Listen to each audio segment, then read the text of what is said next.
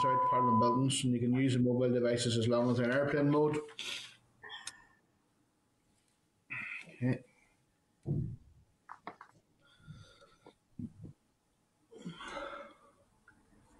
And open. The meeting's open. Okay, members, I'd like to welcome you all to the weekly meeting of the Committee for Agriculture, Environment and Rural Affairs. The first item on the agenda we have here is apologies, and we don't have any apologies, so you're all very welcome here this morning. Chairperson's business.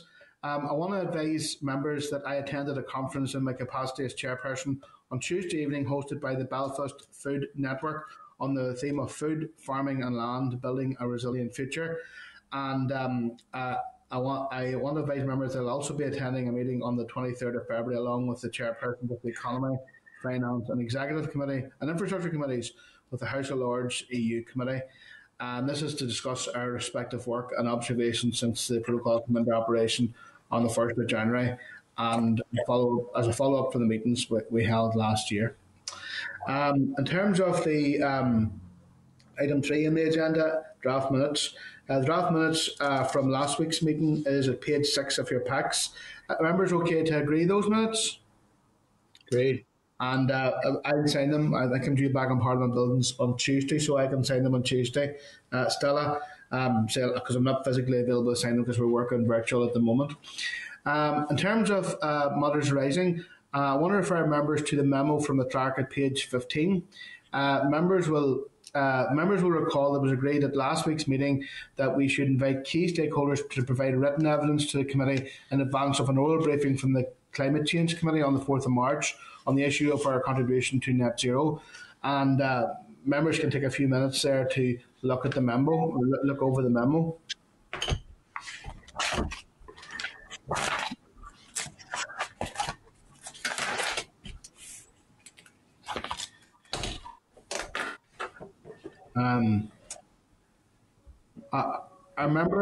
Are members content with the list of stakeholders that have been identified to give written evidence to the committee and for letters to issue? Mm-hmm. Okay. Yeah. If you have any further thoughts on that, you can bring it up with Stella at a later stage. Are there any other stakeholders that members want to add, or are you content with what we have suggested here? Mm-hmm. And sorry, could I also get agreement that we add the department's response to the Climate Change Committee as considered last week on this issue to the committee's webpage? Would that be okay with you? Mm-hmm. Okay.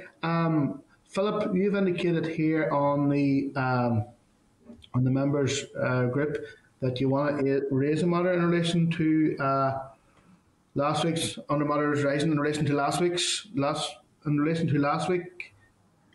Yep, Chair. Thank you very much. I think it's important, just given the evidence that we heard last week from the Permanent Secretary and the Chief Vet in relation to the decision that was taken by both the Minister and Mid and East Antrim Council to withdraw staff from Larne Ports. I think it's clear that this decision warrants further investigation and scrutiny.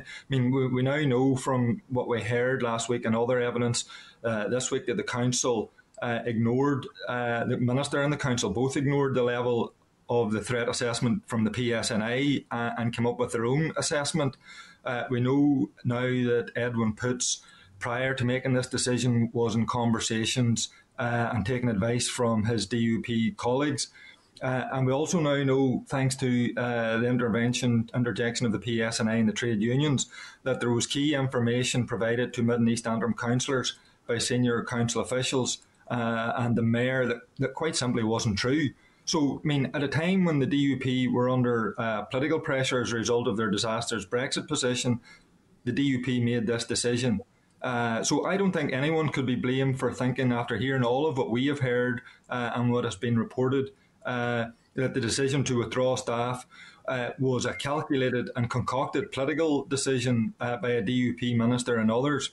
And given, Chair, what we now know and heard from the RHI inquiry into how the DUP conduct their business when under pressure. I think that's a fair assumption to come up with. So, I mean, I would be asking and proposing that this committee carry out an investigation into all the matters that led to the minister making this decision to withdraw workers from Larnport. I think we should be calling the minister. We should be calling senior department officials. We should be calling officers from Mid and East Antrim Council, the trade unions, even the PSNA and others, and quizzing them on this. And we should be asking for all documentary evidence that was at their disposal when they came up with this decision. So, I mean, I'd be proposing that this committee, given the seriousness of this, carries out its own investigation. Okay. John, Blair. Chair, and thank you. I was also going to raise issues under this today. Members, colleagues will be aware of the briefing given by the Permanent Secretary at the meeting. We heard the evidence, and I think there are three main issues arising from that. Now, I say all of this, of course, in the context that we and others the issue of threats against staff very seriously, but we have to deal with the facts that have emerged since those threats were still, or alleged threats were still reported. We have to take into consideration as well comments made by others in relation to these reported threats, including not least of all trade unions who have clarified a position very clearly indeed, and also in relation to Mid and East Antrim Council, at least asked for further information themselves as to how information was gathered and reported to others. So the three main issues for me are the timeline as reported from conversations which took place on the 31st of January and the 1st of February between the minister, the outgoing minister, and the Permanent Secretary. Second one is, based on those conversations that took place,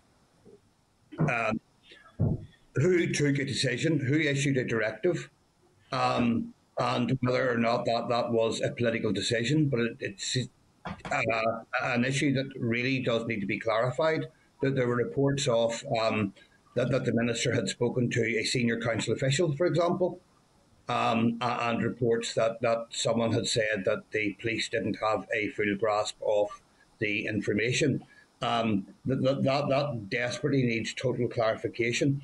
And the final issue is the facts that were presented and how they were considered in relation to contact with Mid and East Antrim Council, and also the mention of discussions with colleagues, who those colleagues were and what the discussions were about. And we need to know, because it's a very serious issue. So I would absolutely support an inquiry into those issues. Okay, Morris? Morris?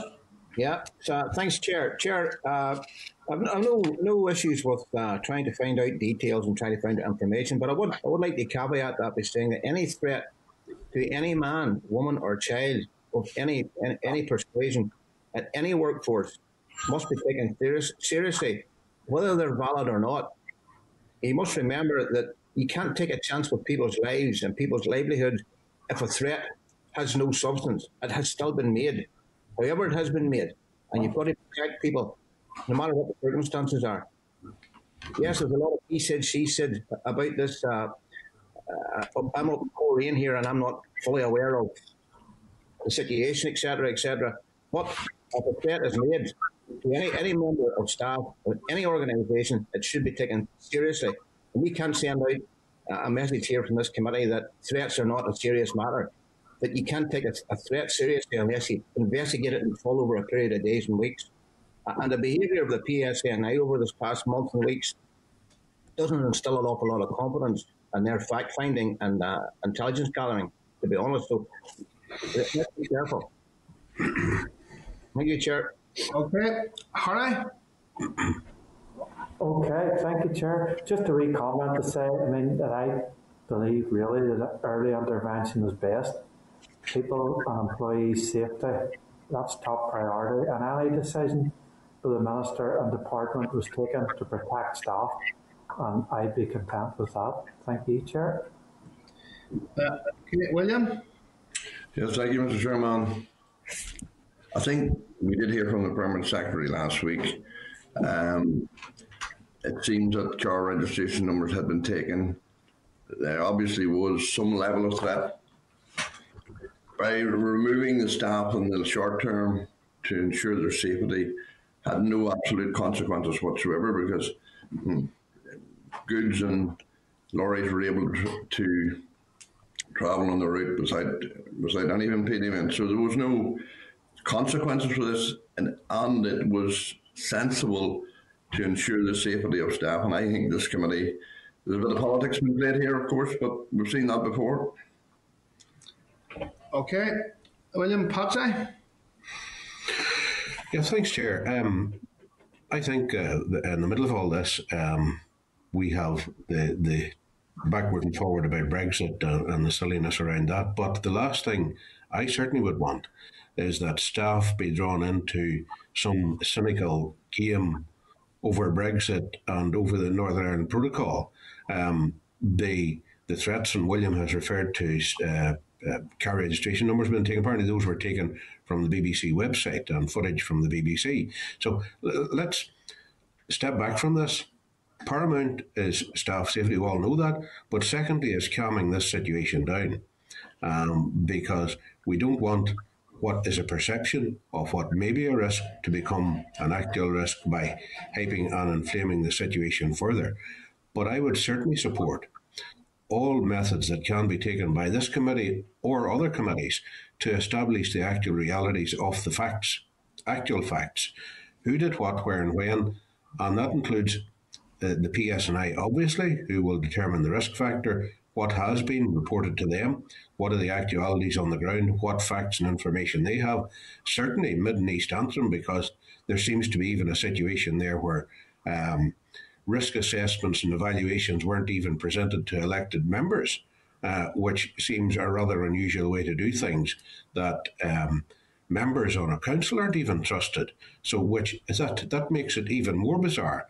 And then finally, Deirdre, we need to establish the timeline of facts there, what happened, who did what, where and when.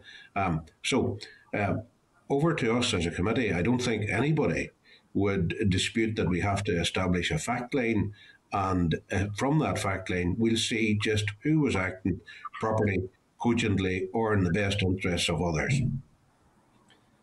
Okay. Thank you, Patsy. Rosemary? Rosemary?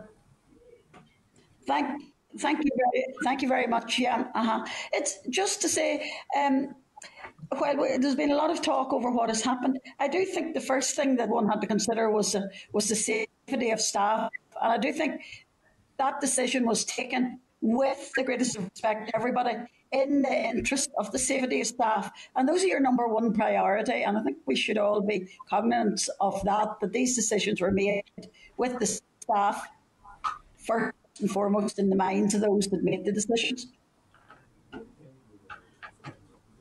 Thank you. Thank you, Rosemary. And Claire?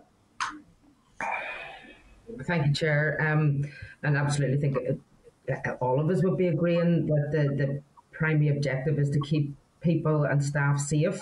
And I know obviously that staff are back at work and the checks have started again. But this really was pretty much an international incident that happened. This news went global. There was a huge amount of attention on it, and we all know that the feelings and the rhetoric and the politics around the protocol is still building. It's still there, and there is a lot that we maybe should be doing in order to learn from what just happened. And if we are to take this issue on, because I know that the police are saying that there was no credible threat. Others thought that it was credible enough to remove staff from their workplace. And we need to learn. But, you know, my main concern is that we learn as much as possible to make sure that this does not happen again. And if any potential threat may rise again, that we have the staff and their safety front and centre, and we learn as much as possible from how to handle this should it happen again. Thank you, Claire. Philip, you're looking to come in another point there, are you? Yeah, I just think it's important because obviously, as everybody has said, the safety of staff has to be paramount when we're making decisions and looking at all of this. And I think it's key. And I left out, we should also be asking officials from Belfast and Mournepoint to come to present evidence, because they were presented with the same evidence and come up with a different decision than Mid and East Antrim and the DUP minister. So, I think it is clear that, some people looked at whatever evidence was given to them in a totally different way, and that's one of the things that we should be getting to the bottom of. Okay. William, you'll come back in there again. Okay, Mr. Chairman, I think we need to be careful that we don't hype this and create a problem when this looks to be resolved. They're back at work.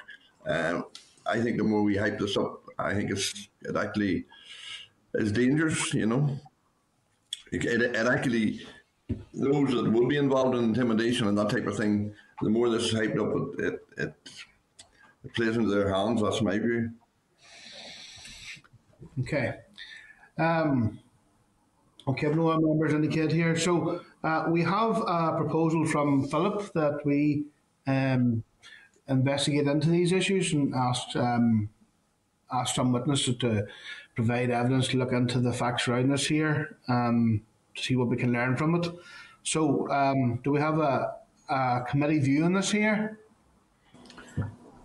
Chair, if I could just say, I don't think, as Patsy's words said, we don't need to hype the situation, we need to calm things, so I don't think there's any call, but that's just my opinion, Chair. Thank you. Yeah. Chair. Go ahead. Mr. Chairman, I'm in agreement. I think we're raising something to a level. We're playing a bit of politics, the committee, in this. It looks to me, and I think it's dangerous. Those that are prepared to make threats and do this type of behaviour probably be watching how we behave. I think it's important that we act sensibly on this, but I don't support the proposal. Okay, John Blair is indicated here on the message. John? Chairman, thank you. Just to respond to a couple of those points. First of all, I don't think it's anything unusual at all about wanting to further question and investigate really quite serious report from the Permanent Secretary a week ago, and all of us know the outworkings from that. It's not unusual that a committee of the Assembly would want to know in detail who took the decision and on what advice, and the detail of that advice on which the decision was taken, and also because of other attention that has been paid to this, not at all unusual that we would want to totally clarify the discussions that took place between a government department that we scrutinise on in this Assembly and its contact with a local authority. On the issue of being political about it, I can say I haven't alleged at this stage that anybody took a political decision. So my questions and my request for more information is not based on politics, it's based on truth and finding truth. Okay, thank you, John. Patsy? Yeah, Chair, just I'm in the same vein as John there. All we want to do is establish the facts. Now, there are three elements to it. First is the PSNI, second is Mid and East Antrim Council, and third is the Department of Agriculture, Environment, Rural Affairs. We have direct oversight of the Department of Agriculture and Rural Affairs, so it's well within our remit to request facts around a given situation, which, as Claire rightly says, has gone international. Now, there's absolutely nothing wrong. In fact, it's our duty. Mid and East Antrim, just going into the process of things here, wondering, is there an overlap there with the Infrastructure Committee? I don't know. Stella might be well able to guide us there about local authorities and the remit and how they fall in terms of even call-in to the Department of Infrastructure. And then finally, the PSNI, that's clearly a matter for the Chief Constable and how the committee chooses to write to the Chief Constable or indeed the policing board around this matter. Okay. Thank you, Patsy. And Philip, you want another point in there? Yeah, I mean, I just think it's important to rebuke the comments about making this political and hyping the situation. I mean, this situation was hyped whenever the minister made the decision and Mid and East Antrim Council made the decision that they made. It has attracted international news. So, I mean, this was hyped whenever the decision was made. And as others have said, it is important that we get to the bottom of how and why that decision was made for the best interest of the safety of the staff at Larnport and elsewhere. Okay. Right. Okay, members have all had their made the positions very clear in this here. We don't have a consensus on in terms of moving forward with such an investigation, so I think we should maybe take a vote on it. Would that be fair enough way to proceed? Okay, so Philip has made a proposal that this committee carries out an investigation into the circumstances surrounding that decision. Could members indicate if they're in favour of that? Against? Yeah. Mm-hmm. And I'm in favour of it. Okay. Can I get just ask those in favour just to keep their hands up till I count them, please? Yeah. Declan, Philip, John, Claire, Patsy. Thank you. And okay, is that recorded, Stella? That's recorded, yes. And any members who are against the proposal? William, Barry, Morris, Rosemary, your hand up, or are you abstaining? Yep. Sorry, Rosemary. I'm abstaining. Thank you, Rosemary. Okay, so the committee has voted by a majority decision then to proceed with an investigation into the circumstances surrounding this decision at the ports. Stella, would you be able to guide us on what the next steps would be in relation to that? Of course, Chair, maybe just pop into the section for 5 minutes, we can discuss the way forward. Sorry, Stella, just cutting out there a little bit. Do you want to pop into the session for 5-10 minutes so we can discuss a way forward? Yeah, that would be helpful. Remember, sometimes we're going to force session to discuss the way forward. Aye, okay. Yep. Okay, so Rod Jackson, bring us off the public broadcast, please. Stella? 30. It hasn't come through yet. It's okay.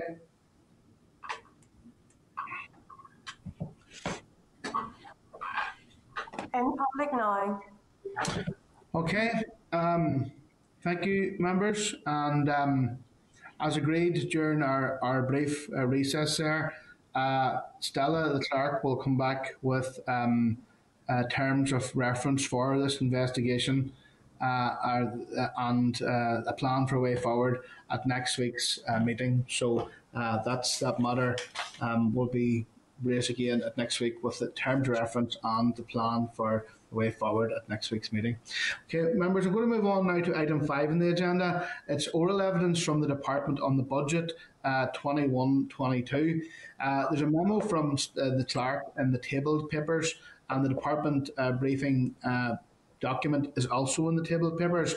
I want to take this opportunity to welcome by Starleaf David Reid, the Director of Finance, Linda Lowe, the Head of Financial Planning, and Roger Downing, the Deputy Finance Director. I want to invite the officials to commence their briefing, and then obviously members will want to ask some questions after you make the presentation. So you're very welcome, David, Linda and Roger. Thank you, Chair. Can I just check that you can see and hear me okay? Yes, David. That's great, thank you. Chair, thank you for the opportunity to provide an update on DAER's draft budget for 2021-22. Apologies for the lateness in submitting the papers to you, but hopefully you've had a chance to go through them. And I will draw out some of the key points in my opening remarks. So starting with the main draft budget document, the Chancellor announced a one-year spending review on the 25th of November, and that is the basis upon which the Executive has considered its draft budget.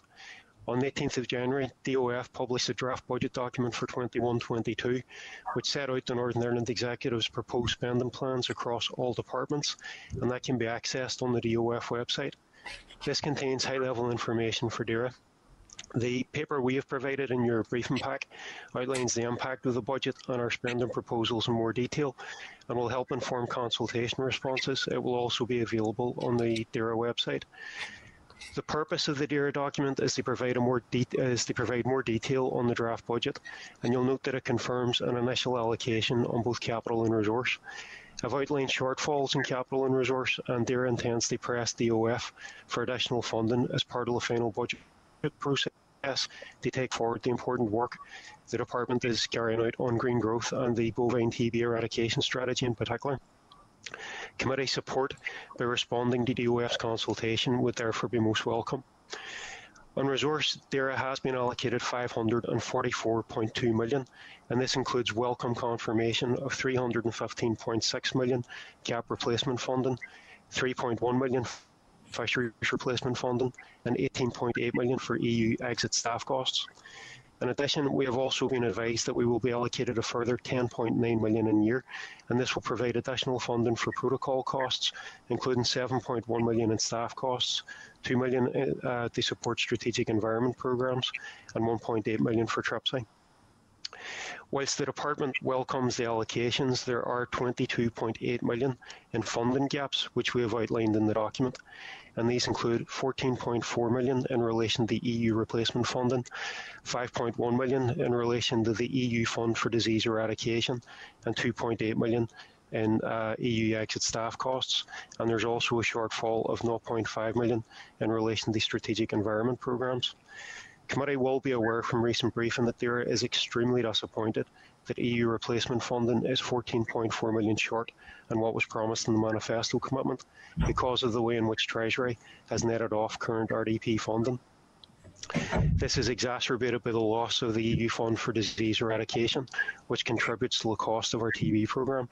And added together, this creates a shortfall for next year of 19.5 million and impacts our ability to explore new options and measures in a future Northern Ireland agricultural policy framework. We've identified a total staffing requirement of 175 to take forward our responsibilities arising from EU exit. This estimated cost is about 28.7 million, and to date the Executive has agreed to reinstate 18.8 million funding for these costs, and we've also been advised that a further 7.1 million from Treasury will be allocated to this later in the year. But that still leaves a potential shortfall of 2.8 million against our full requirement, and it's also important to note that none of this funding has been baselined. This funding is important to ensure that DAERA has the resources it needs to take forward the suite of new responsibilities it has as a result of EU exit, and they're outlined in your briefing pack. In addition to the funding gap, we also are managing pressures of 11.1 million in 5 areas. These include the bovine TB eradication strategy, pay inflation, a drop in carrier bag levy income, a 1.2 million shortfall in the Environment Fund, and also a shortfall in relation to operational costs. And again, details on these pressures are set out in your briefing document. On resource, we have a concern regarding the overall shortfall of 33.9 million. We will continue to engage with DOF to secure additional funding as part of the final budget process for EU replacement funding, the environment and the bovine TB eradication strategy in particular. And again, just would welcome your support in responses to the consultation. On capital, the initial proposals for capital provide a net allocation of 95.5 million. And that funding would allow DAERA to take forward priority investment in programmes of 48.1 million, IT systems of 21.6 million, estate transformation 3.8 million, and research and development of 22 million. When you add to this the 35 million that we hope to be able to draw down from the RDP, fisheries and Interreg programmes, that takes the total capital requirement in the department for next year to 130.5 million. The proposed capital allocations are outlined in the budget document in more detail, but generally we believe that our capital programme is fairly ambitious and offers a lot to rural communities, the economy and the environment. Whilst DAERA has been successful in securing 95.5 million, which will lever in a further 35 million from the EU, we believe more funding could help enhance the allocations to Green Growth Foundation programmes, estate transformation and recurring capital in particular. The Department will continue to engage with DOF to secure additional funding as part of the final budget process, and again we would welcome your support in response to DOF's consultation.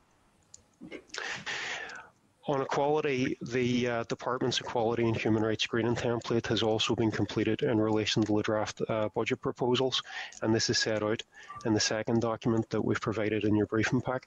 Chair, that concludes my opening remarks, and my colleagues and I are now happy to take any questions that the committee might have.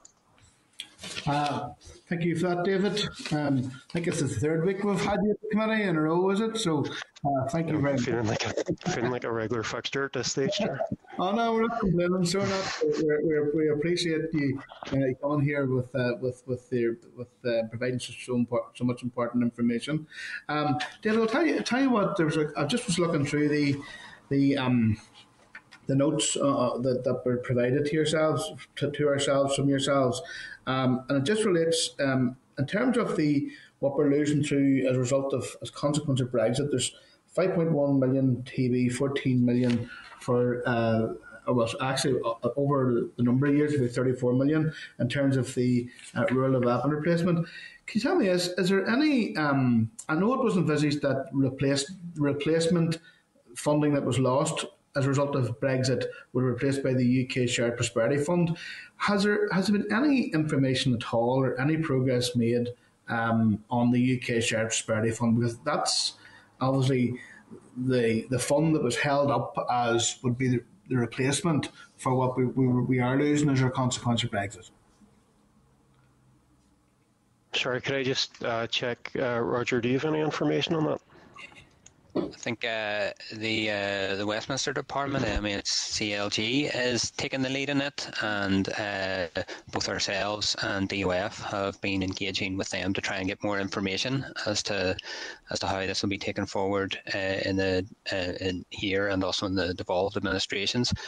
But there's no clarity on that yet, so we're still pressing for more information, but we haven't got that at this stage. So there's no information as yet on the UK Shared Prosperity Fund? Not as part of this draft budget document, no. Yeah. The other thing I want to ask you about was, I note also in the document the Rural Business and Community Fund. 2 million was allocated to the Rural Business and Community Fund, and this is effectively a replacement to the Leader Priority 6 of the Rural Development Programme. Now, you will know that the Leader Priority 6 of the Rural Development Programme in the last multi-annual round was 80 million. But this Rural Business Community Fund, which is highlighted as a potential replacement, is sitting with a fund of 2 million. And that's notwithstanding the fact that we've been netted 34 million by the British Treasury. They're not letting us effectively us roll that over.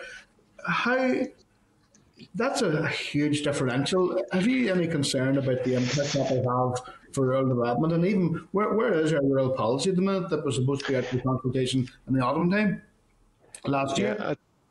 At this stage, Chair, just I suppose I could provide an update on that in terms of for the next year we've included, I think, across resource and capital, about 12.7 million in relation to Leader, and in addition to that, I think just reflecting on where we're at with rural businesses and communities and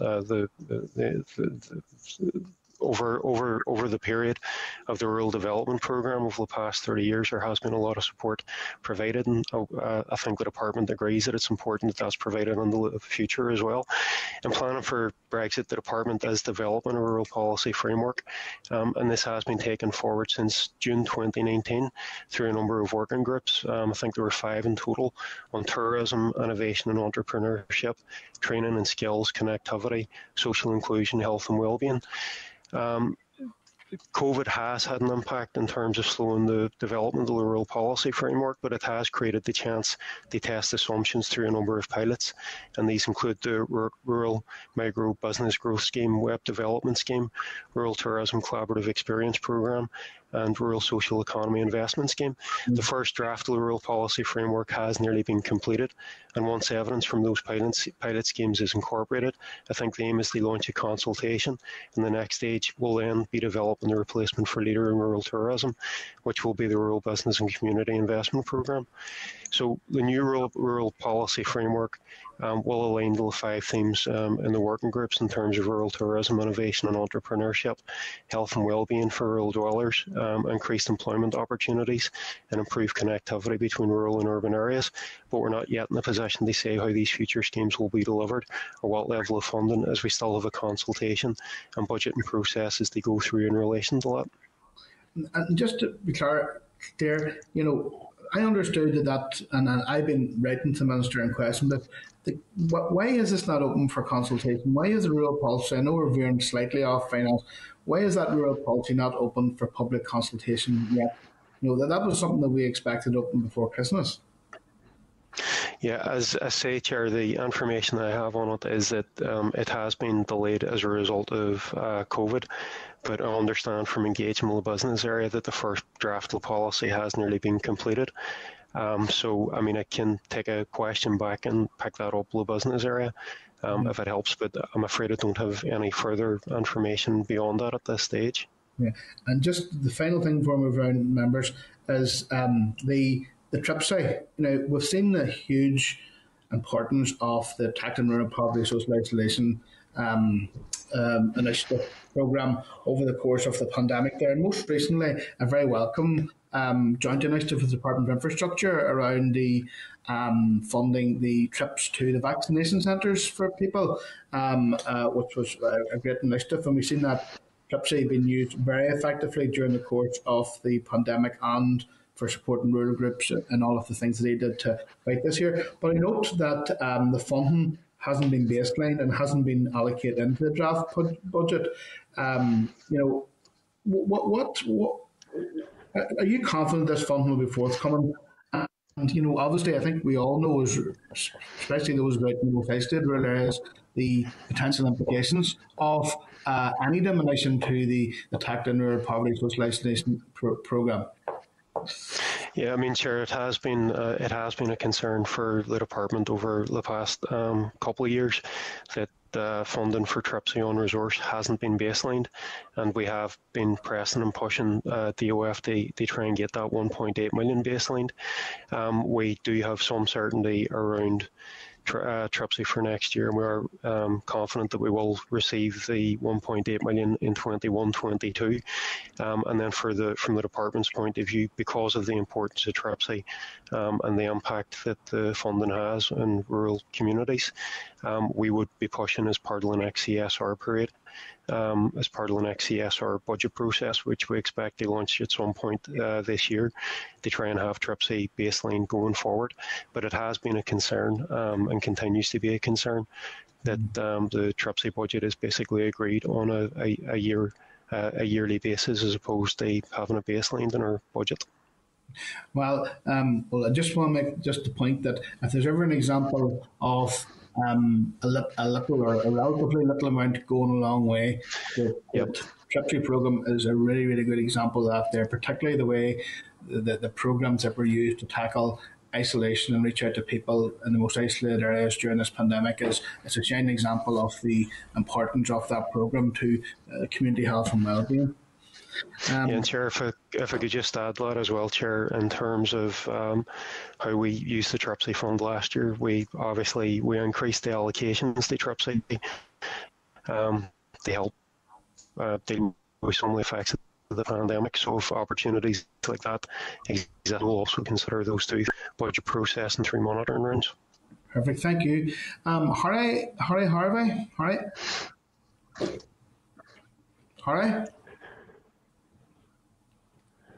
Can you hear me, Chair?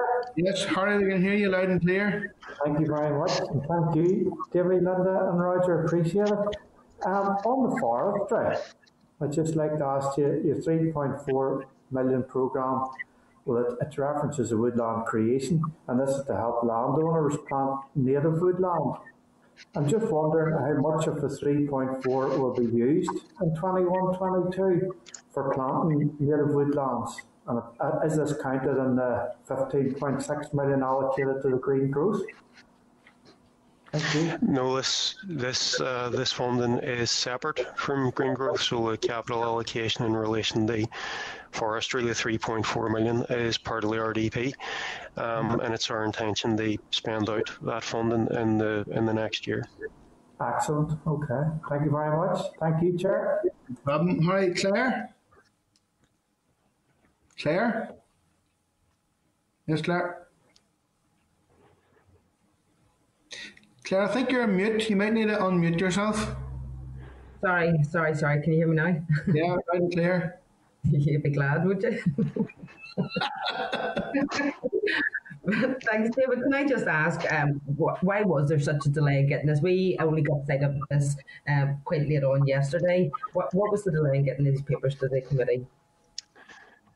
Yeah, there were a couple of things that impacted on it. Firstly, typically whenever we would go through a budget process, we would get earlier announcements of the spending review or the spending review allocations from Treasury, whereas this year it was like the end of November.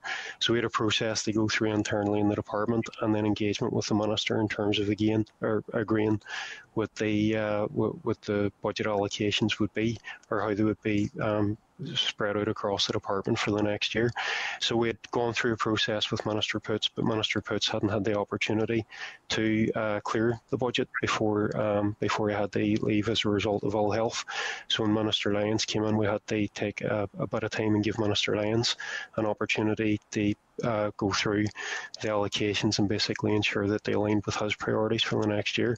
So as I said at the outset, like I'm sorry for the delay in getting the information to you, but it's basically been unavoidable this year because of a number of factors. Well, can I ask, is there any indication about the funding priorities from the Minister? You've changed, so Minister Poots had a look, but now we have Minister Lyons. Are their funding priorities the same for both ministers?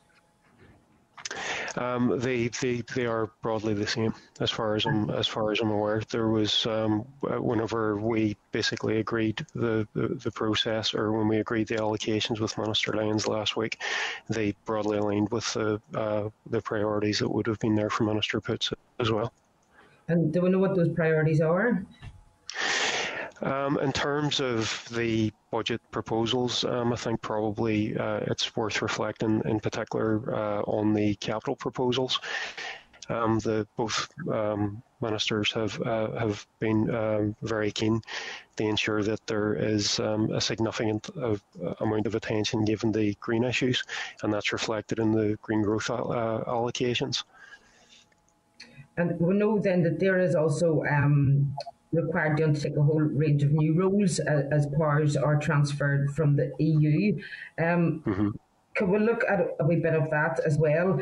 And I know that the executive had agreed to reinstate, it was 18.8 million non-baseline funding, and that this has not been formally allocated at a draft budget stage. Can I ask what that will be used for and why it has not been included in the baseline? The 18.8 million and the 7.1 million that we're getting from Treasury has been allocated to basically allow the department to take forward responsibilities that would now be devolved as a result of exit from the EU. So these are previously matters that wouldn't have been devolved to the same extent. So basically we're now responsible for taking forward significant role in relation to agricultural policy, the environment, fisheries, and in terms of the funding that's there, that funding is basically primarily aimed at staff costs at this stage. So I've highlighted in the briefing that we have a requirement for 475 staff to take that work forward. So there's a fairly significant amount of policy work that has to be done. There's a fairly significant amount of work that now has to be done in relation to rural policy, agricultural policy, environmental policy, and that's primarily what that funding is going to be geared towards, is basically taking forward those new work areas. Grand. And then there's further staff costs are required then to manage the works at ports as well. So these are being managed separately then, but no, but can I maybe ask you about how much funding is necessary for that work and how many staff that would represent on the ground as well? And is this baselined or not? I don't think it is baselined, but correct me please if I'm wrong. The funding for the SPS checks at the ports and the work that the department has taken forward at the ports is being funded separately and through a separate process and through a separate exercise with Treasury. I don't have the figures for that in front of me, but I can come back to you on it. Okay, see the staff that are working at the ports at the minute, are they being funded by DAERA or are they coming from council budgets? In terms of the DAERA staff are being funded by the funding that will be drawn down from Treasury. There's like a separate business case and approval process that was carried out. They secure additional funding from Treasury, and we get confirmation from Treasury that Treasury will be funding any work associated with the implementation of the Northern Ireland Protocol, and that funding will be provided separately. So, I mean, in terms of the whether or not that funds council staff or not, I'm not entirely sure. As I say, it's outside the budget 21-22 process, and I'm here to brief on today, so I don't have exact figures around that, or I can't really advise beyond that process. But I'm happy to take that away and come back with a further answer. Okay, thank you. Just a bit, I want to look at climate change and our mitigation works there as well. Is there any indication of how much of the total resource and capital is allocated to climate change, and whether that's in the ministerial priorities, and how much of that potentially will be allocated to staffing or programme costs, and what type of programme costs have been identified?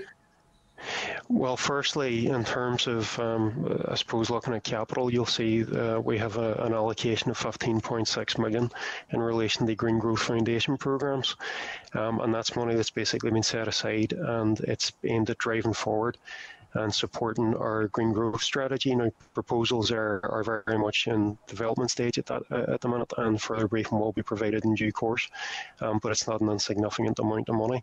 On top of that, I think when you add that additional funding to other areas, I think it will complement a fairly extensive investment in green issues in the department when you place it alongside things like FIBIS at 15.7 million, EFS, which is about 5.9 million resource, 5.6 million capital, forestry, where we're allocating 0.7 million resource, 3.4 million capital, and direct 6.6 million capital, household waste 3.5 million capital, and climate change R&D 1 million. And as far as I'm aware, those funds, which I think come to somewhere in the region of around 60 million, are not directly funding staff costs in the department. So on top of that, you will also have a number of staff in the department engaged in taking that important work forward. So from the department's point of view, there is a significant amount of work and a significant amount of effort at this stage, basically taking forward green issues and basically ensuring appropriate investment. But another thing as well worth pointing out too, I suppose, is in relation to the green growth strategy as it develops, we will look at other opportunities to invest and also look at opportunities to collaborate with other departments to tackle these very important issues. Okay. Any indication when we're going to get at sight of the green growth strategy? I know it's currently in development, but I don't have a timetable. But I know it's something that we're taking forward as a matter of urgency. Thank you. Okay, right. Rosemary.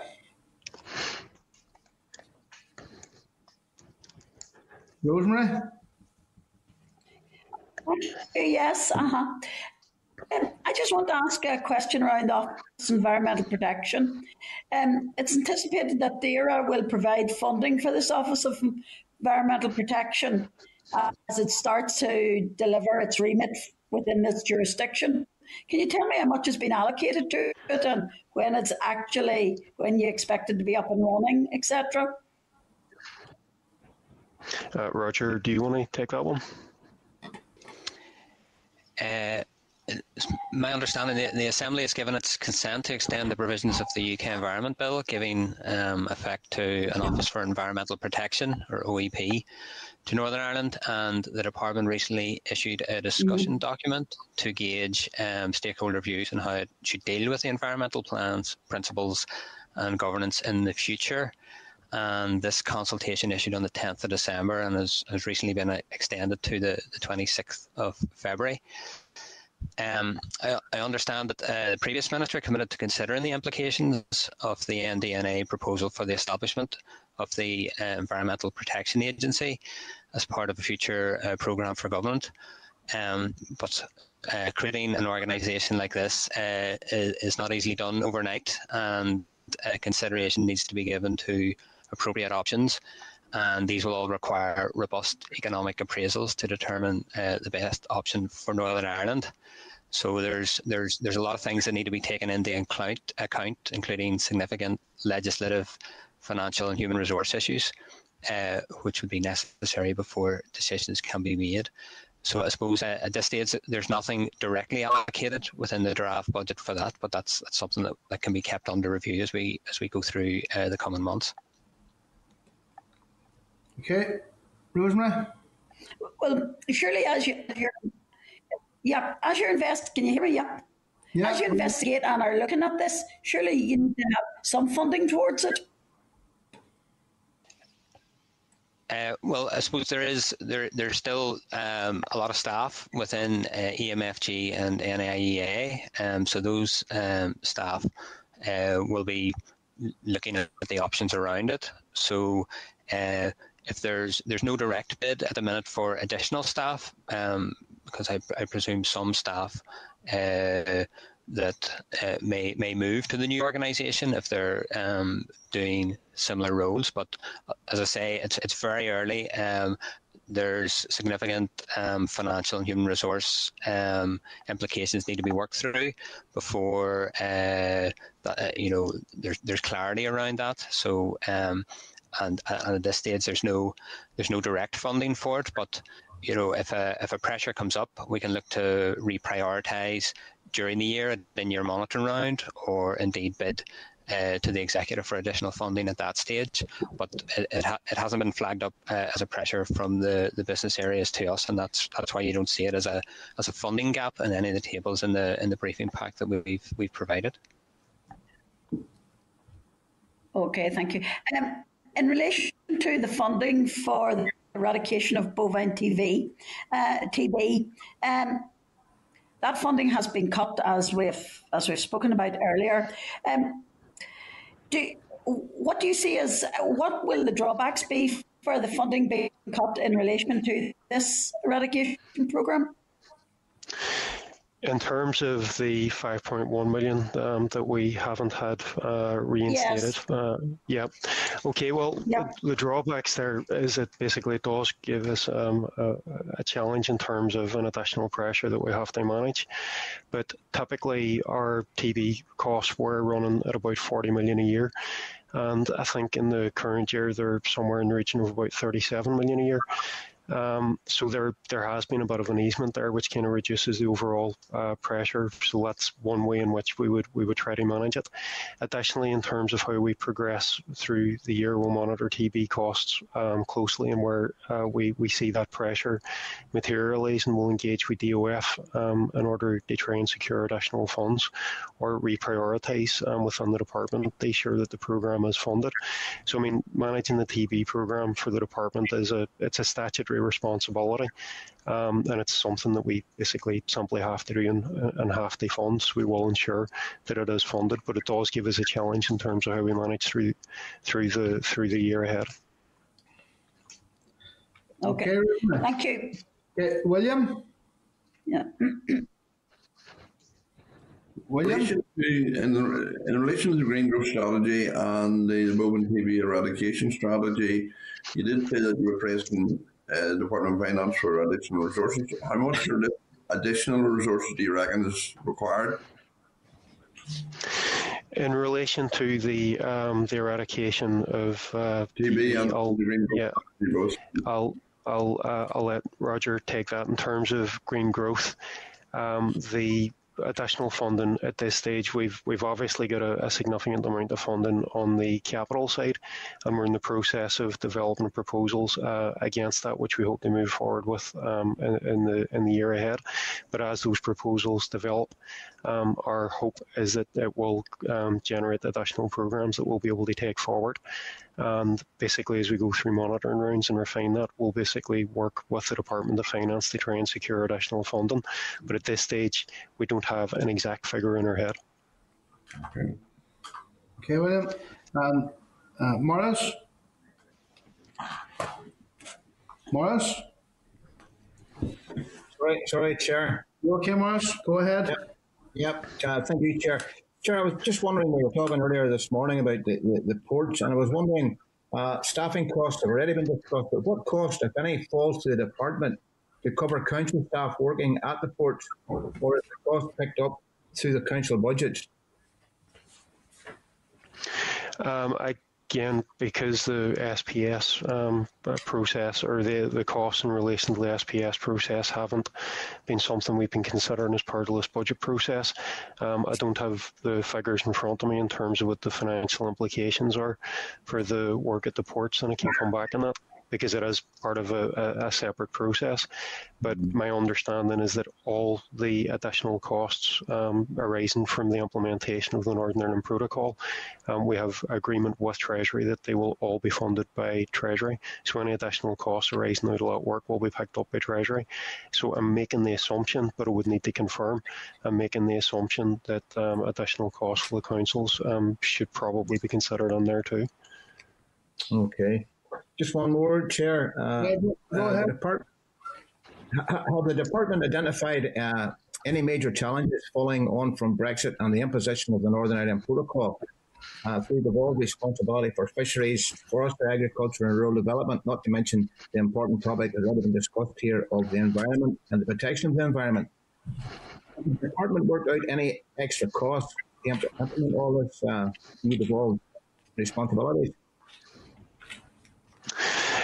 In terms of specific costs arising out of the Northern Ireland Protocol, again, there's two sides to that. There's the SPS costs, and then there's non-SPS Northern Ireland Protocol costs.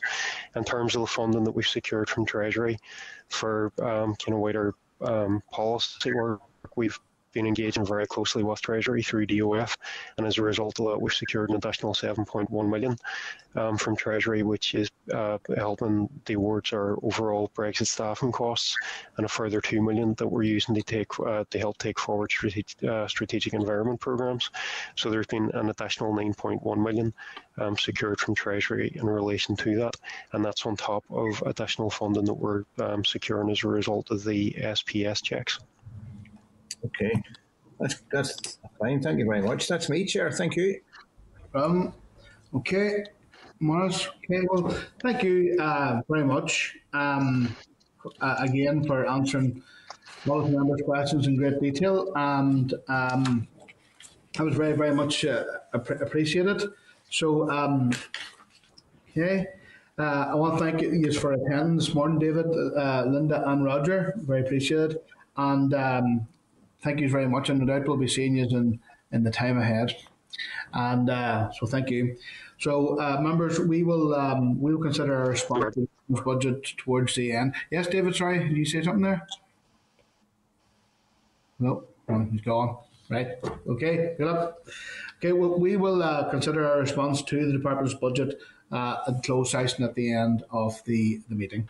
So members, we're moving on now to item 6 on the agenda, which is a supplementary legislative consent memorandum for the Environment Bill to include an update on the bill and rollout of its provisions by DAERA. I want to refer to the memo from the clerk at page 18 and papers from the department at page 33. I'd like to welcome by Starleaf, John Mills, Head of Environmental Policy Division, Carol Beatty, Environmental Bill Team, and Stuart Moorhead, the Divisional Officer. And I'd like to invite the officials to brief the committee, and members will indicate if the members will subsequently want to ask questions of you. So you're very welcome here this morning, and Carl and Stuart. Thanks, Chair. I hope committee members can hear me okay. Yeah. Great. I'll cover the recent delay to the Environment Bill and the potential impact of that delay on Northern Ireland provisions. You've also asked for an update on amendments made to the bill since the committee last considered it, and Carl and Stuart will cover these. We had hoped to brief you today on a draft supplementary legislative consent motion memorandum, and we regret that that's not possible.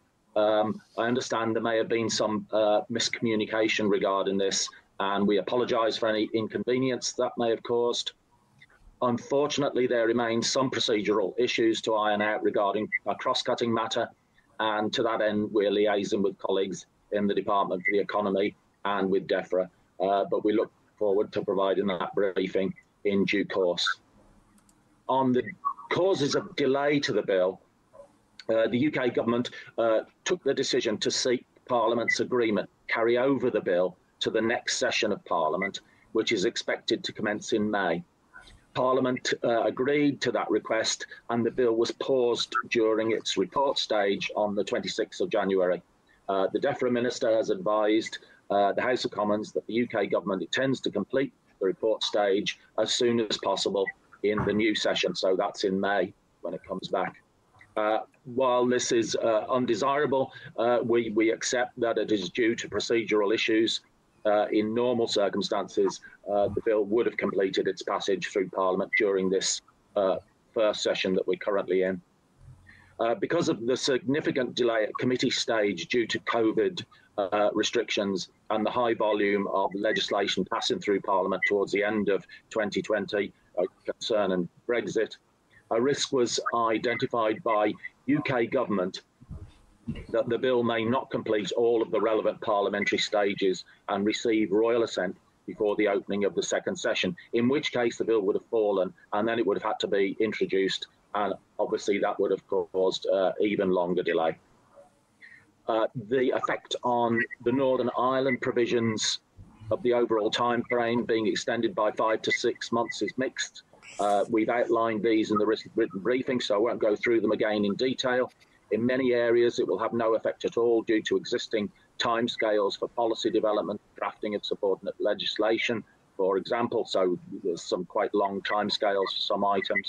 In other cases, there is a potential impact which would be realised if an urgent need arose to amend existing legislation through not having the enabling powers in the bill. For the core plans, principles and governance provisions, we're not expecting significant impact on the environmental improvement plan, as the environmental strategy will not be completed until later in the year.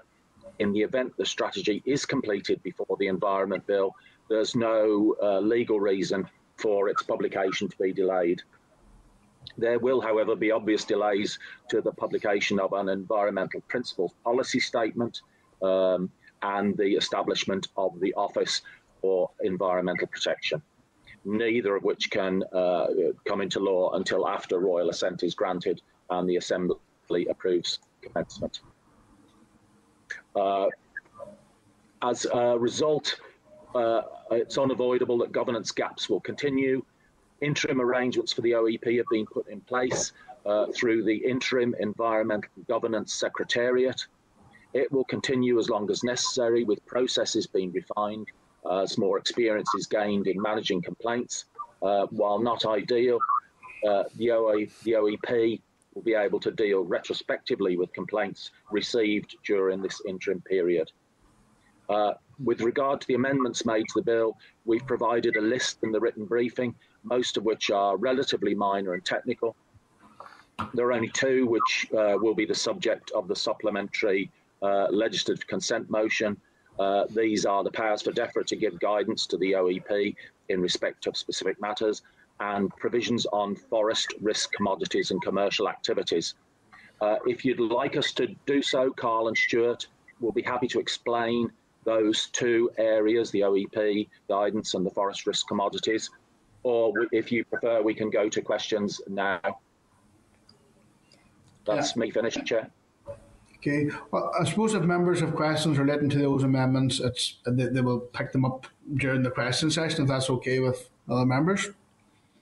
I suppose, John, one of the things I want to just pick up on before I move around the room, in the note, and you mentioned it there, that we have an interim arrangement of the IEGS, and the here is integrated into IEGS as far as practical to do so.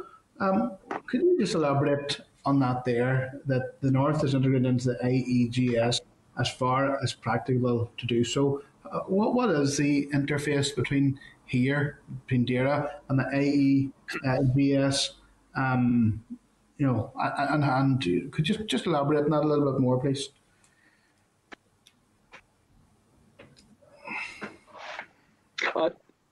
Thanks, Chair. Carl, do you want to pick that up? Yeah, sure. Yes, the IEGS is set up by DEFRA.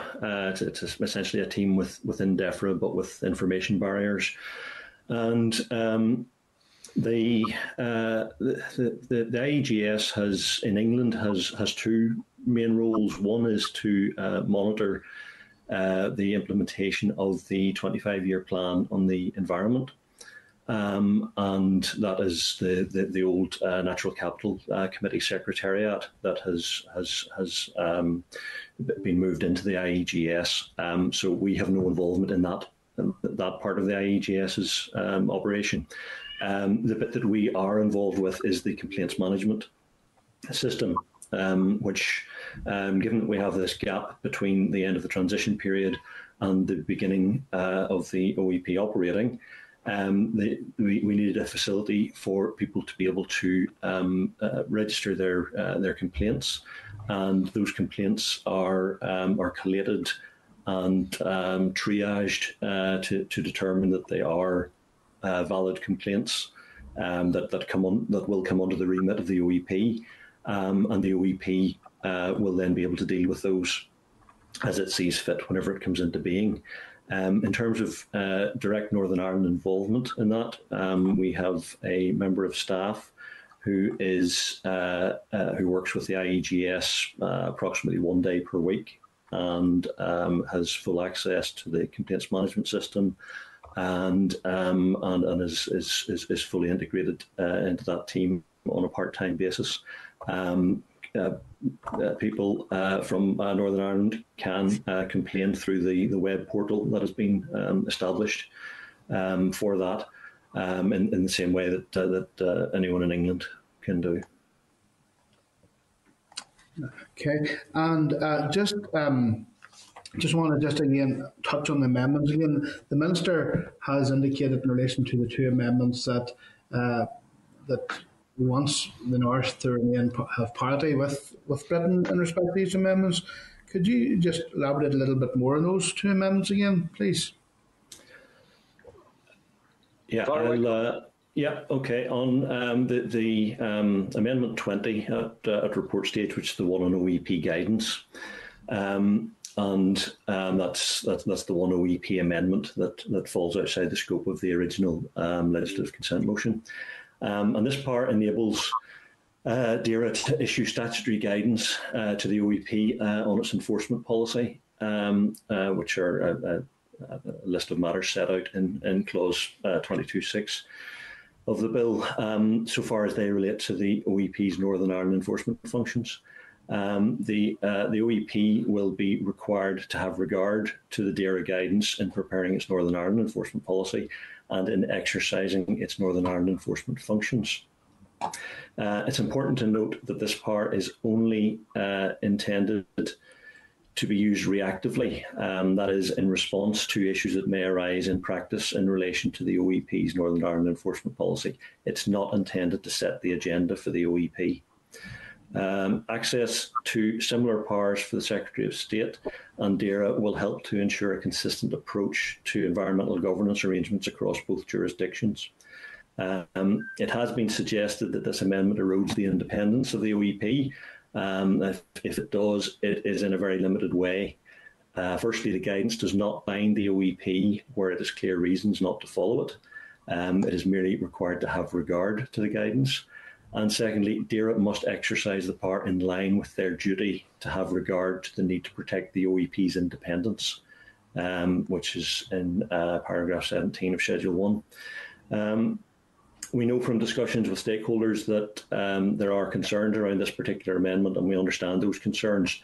However, taking all circumstances into account, we believe that this amendment is appropriate. Okay, that's Amendment 20. Amendment 20, at report stage, yes. And then there was a second amendment as well. Yes, that's for Stuart. Yeah, Stuart, do you want to cover that? Yes, Chair, can you hear me? Yeah, Stuart. That's fine. The new Schedule 16 of the draft Environment Bill provides for the DEFRA Secretary of State to make requirements for the use of forest risk commodities in commercial use in the UK, and this includes defining what these risk commodities are, prohibition of the use of illegally produced forest risk commodities in the UK, the establishment and implementation of a due diligence and reporting requirements by businesses using such forest risk commodities, introduction of enforcement powers through secondary legislation following consultation, and it also provides for a periodically reviewing the effectiveness of the provisions and publishing that review. And I think it might be worth just very briefly outlining the background to the schedule. The UK consumes a significant amount of commodities, and these are the so-called forest risk commodities, whose rapid expansion in use is associated with global deforestation, often in contravention of local laws. And this issue, I note, receives significant media scrutiny. It adds to release of carbon dioxide, creating climate change, and also generates significant loss in biodiversity. The type of commodities include products such as soy, cocoa, palm oil, rubber, beef, and leather. Many UK retailed foods, cleaning products and cosmetics rely on these commodities. So if one looks at the small print at the back, one will see a component of these. And I think it's fair to say that these risk commodities are also embedded in other products. So soya is often a constituent of animal feed. And I suppose the whole purpose of the legislation would make it illegal for businesses to use in their supply chain, either in production or in trade within the UK, forest risk commodities that have not been produced in compliance with applicable laws of the country in which they are grown. And certainly globally, there is good evidence that a large proportion of forest clearance to produce these commodities is not considered legal. Businesses coming in the scope of this legislation would require to operate a system to meet the due diligence requirement, report on it, so that they are able to demonstrate compliance. A UK-wide consultation on the use of forest risk commodities in commercial activity took place last November and indicated an overwhelming positive response received to these proposals. And since the power to regulate companies in Northern Ireland, which would be the basis of regulating these risk commodities, is a competence of the Executive and Assembly, it's for the Executive and the Assembly to consider this issue as part of a legislative consent motion. Okay. Thank you, Stuart, for that answer. Just before I move on to John and Claire, I just want to ask the question then, about the cross-border all-island dimension to all this here, and just even in relation to forests, situations where forests here, like even in my own constituency in West Tyrone, like Calidar Forest, for example, it expands right into Donegal, and this seems to be very much sort of like east-west type of a amendment that we're talking about here. How does this amendment, and indeed the Environment Bill in general, fit in terms of our cross-border, the fact we share the same island here as another jurisdiction, which actually is in the EU, and we're technically out of the EU? And where does all this all fit with the protocol? Well, shall I answer that generally, and then Stuart, if you want to pick up particularly on the forestry. Well, in general, there are both institutions.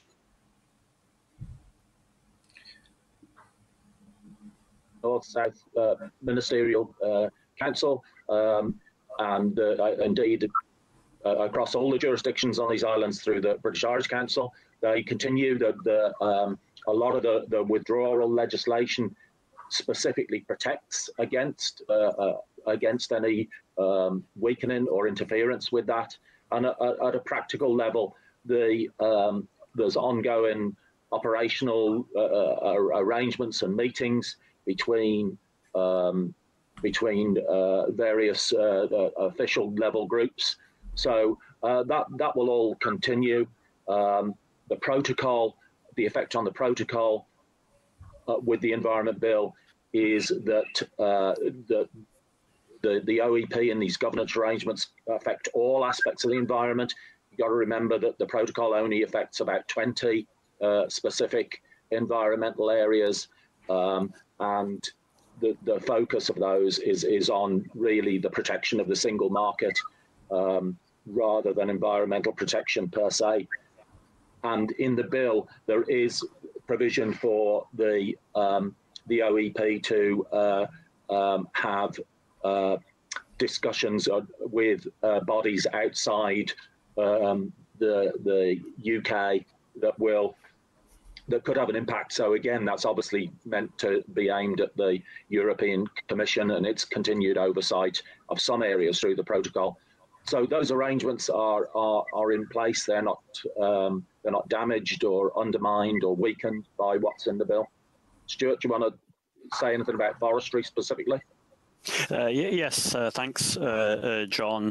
The chair makes a very good example in Calidar Forest with Forest Service managed woodland, which is immediately adjacent to Quilcher managed woodland in Ireland. Both the marketing of round conifer logs, which result in management of these forests in both Northern Ireland and in Ireland, are subject to the timber regulations, which requires them to be legally produced. But in addition to that, both Forest Service and Quilcher are independently certified as, and this is a voluntary independent certification, that they produce their timber not only legally but sustainably, and for both organisations it is key for both Quilcher and ourselves in marketing the wood products to the processing plants, and then the processing plants supplying that to the retailer. So you may notice when you purchase some sawn timber in one of the large distributors, or indeed in a local yard.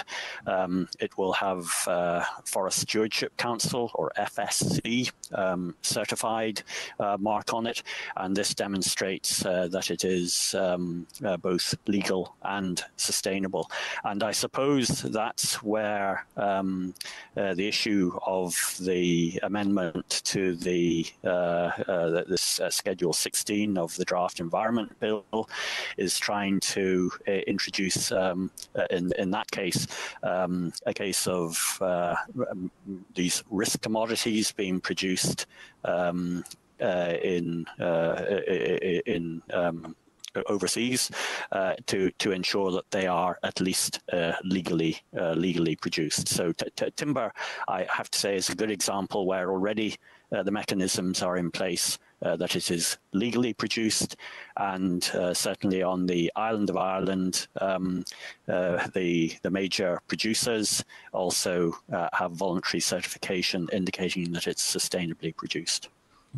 So just to be clear then, so that Article 16 amendment that we're talking about shouldn't result in any differentiation of the management of forests such as Killiter, which whatever about the jurisdiction, it's all on the one island of Ireland and in the one territory. It shouldn't create any differentiation. No, it's very, Chair, it's very, very unlikely that timber will be identified as a risk commodity simply on the basis that there is already legislation in place, both north and south, to cover the legality of its harvesting, and in addition, voluntary means to ensure sustainability. Thank you, Stuart. I'm going to move on ahead around the room here to Claire. Claire Bailey. Claire? Hello, can you hear me? Yes, Claire. Thank you. I want to look at this new Clause 2 in the bill, and looking at it, Clause 2 would end the requirement for authorities to assess the impacts of a project on SACs and our spas. And these are duties that have been in place since 1992 under the EU Habitats Directive. And the removal of those duties would then further expose the huge network of irreplaceable habitats to damaging development. So my concern here is that the ending of these legal duties would not only represent a real major change to planning, but also would be non-compliance with international law. Are you concerned that it would mark a regression of current environmental requirements? I'm sorry, new Clause 2? Yeah. I'm not sure that new Clause 2 applies in Northern Ireland. Well, that would be good news.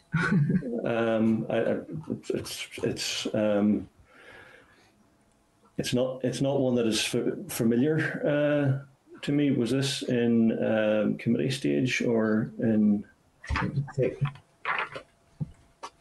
Yeah.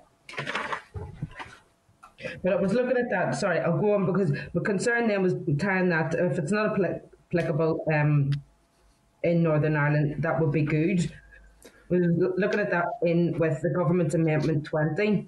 Again, go back to that one. So if that passed, and now you're saying that the Amendment 20 is not intended to set the agenda, but simply to be a reactive measure. So if I'm looking at, in particular, well, we know that there are environmental problems here in Northern Ireland, and I'll go and use the ammonia issue as an example here.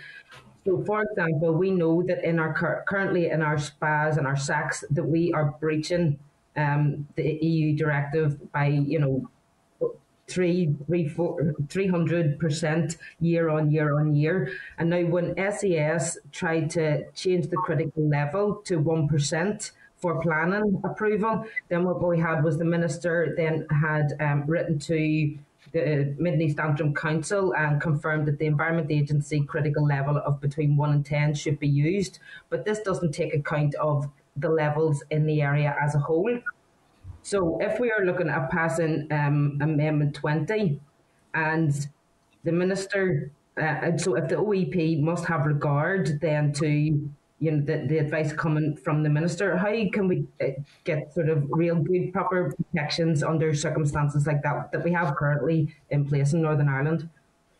Okay. Well, I mean, firstly, the guidance only applies to a specific range of provisions, which are those in 22.6 of the bill, and those are the items that must be included in the OEP's enforcement policy.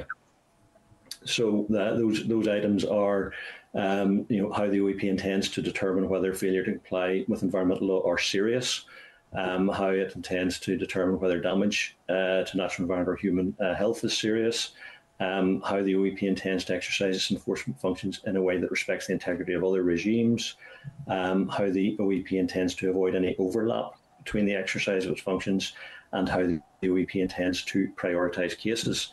So the guidance can only be issued in respect of those specific items, both the preparation of that enforcement policy and the implementation of it.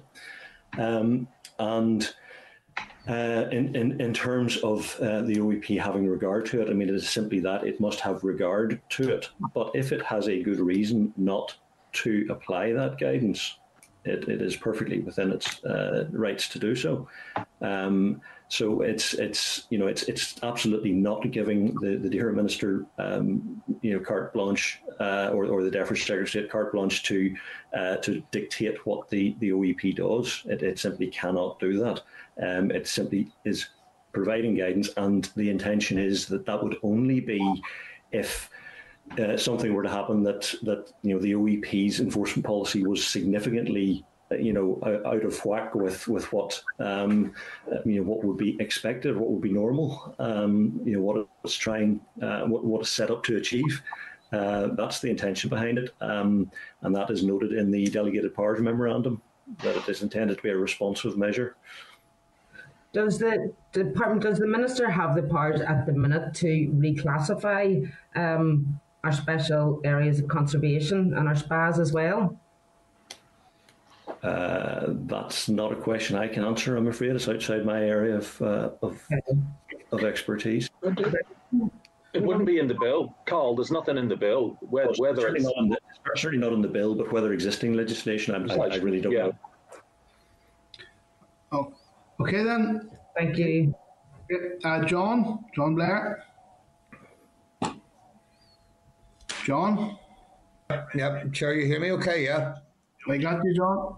I think that some of what I was going to cover has already been asked by Claire, but I just want to go a bit further on the OEP following of DAERA guidelines and perhaps reflect on, surely that means immediately that if, and I think Carl said there, if they would have to be working within the confines of what is expected, then surely that means it's going to be much more difficult to make environmental improvements, especially those that might be directed by the OEP. And therefore, that presents a challenge in itself. You've covered some of what I was going to ask already, Carl, but I'm concerned that there'd be a lack of improving standards or higher bar being set if what we're going to do is what is expected. I assume that means what we do already rather than making improvements in the future. Are you with me? Yes, sorry. Clumsy language on my part, I'm afraid. And when I say what is expected, what I mean is that essentially it's intended as a means of correcting a situation where the OEP has gone off on a tangent, if you like. It's not the intention is absolutely not for the department to set what the OEP's role is, or what the OEP's, well, it's certainly what the role is, but not what the OEP's ambitions should be. The OEP will be an independent body, and it will be free to act as it sees fit within the constraints of the legislation. it's worth saying, Carl, that in terms of the whole structure, the department has got to produce an environmental improvement plan. So it is an improvement plan, and the OEP will assess that plan, including to see how they're improving the environment, and that gets reported by the OEP annually. It gets laid in the assembly.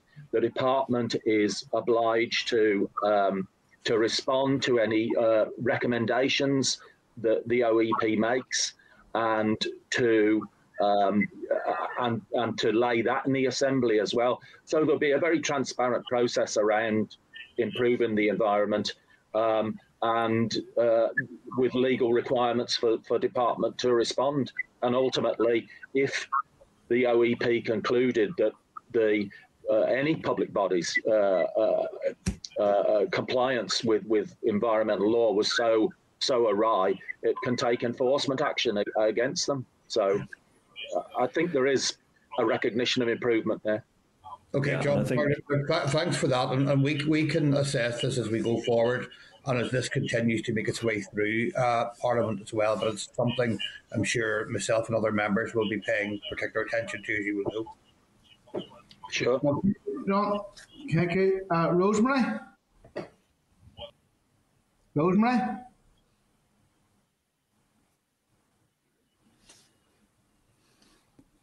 Rosemary? Okay, thank you. Can you hear me? Just, Go ahead, Rosemary. I heard.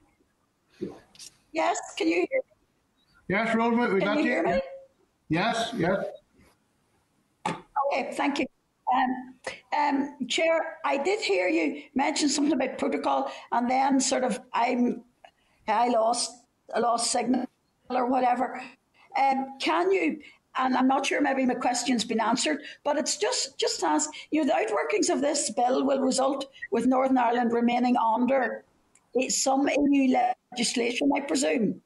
So what impact will the Northern Ireland protocol have on it?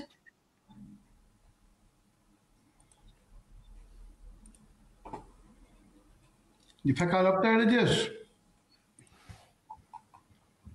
Hello? Yeah, I'm sorry. I think John has frozen there. I'm sorry. Could you possibly repeat the question, please? Rosemary, can you repeat that there? Yeah. Yes. Can you hear me? Yeah. Yeah. Okay. Yes, Rosemary.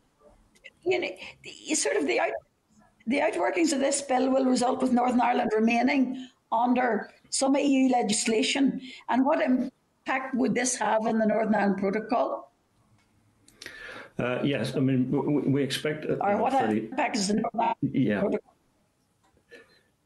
Yeah, we expect a fairly limited impact from the protocol, as John mentioned earlier.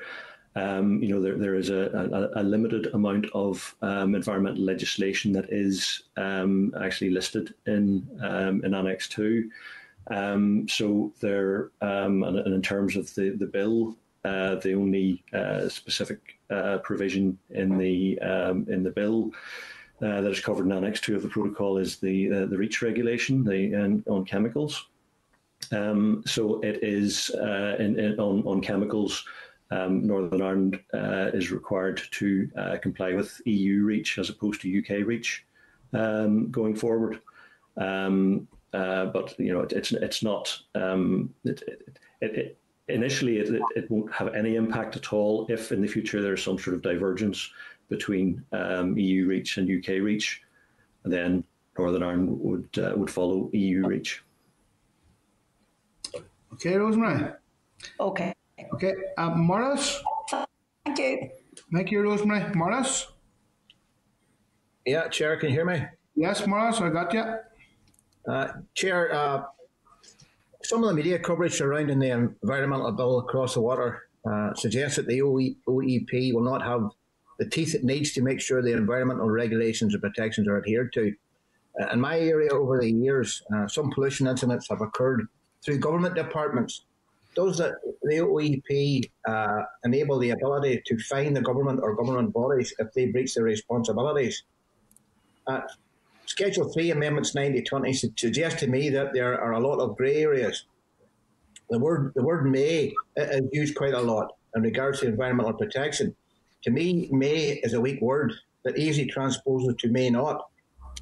Surely this negates enforcement action to be dependent on the polluter, who the polluter is, and who is in breach of environmental protections.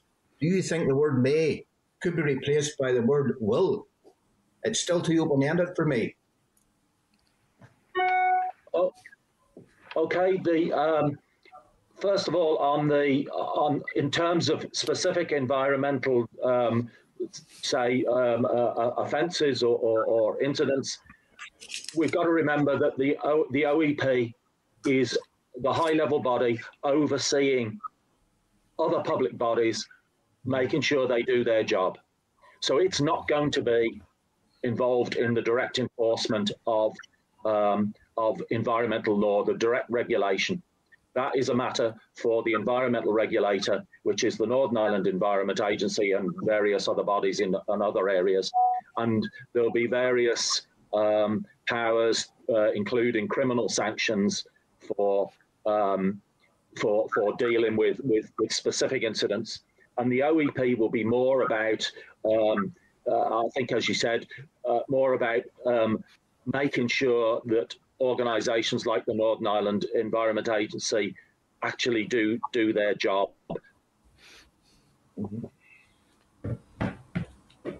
Okay, Morris. Any action, the OEP might be in a position to take action. So the OEP will maintain that oversight. On the specific issue of the may, I didn't catch the particular provision. Did you, Carl?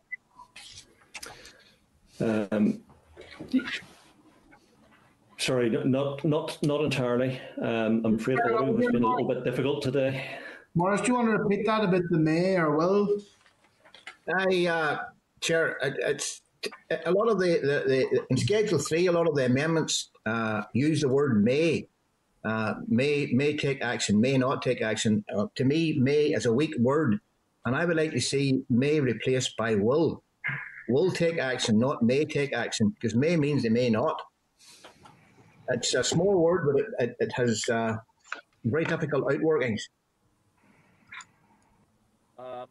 I think we'd have to come back on the specific issues of that. I mean, the OE, just as a general comment, the OE is independent. So if you say may, it allows it discretion to make its own judgments.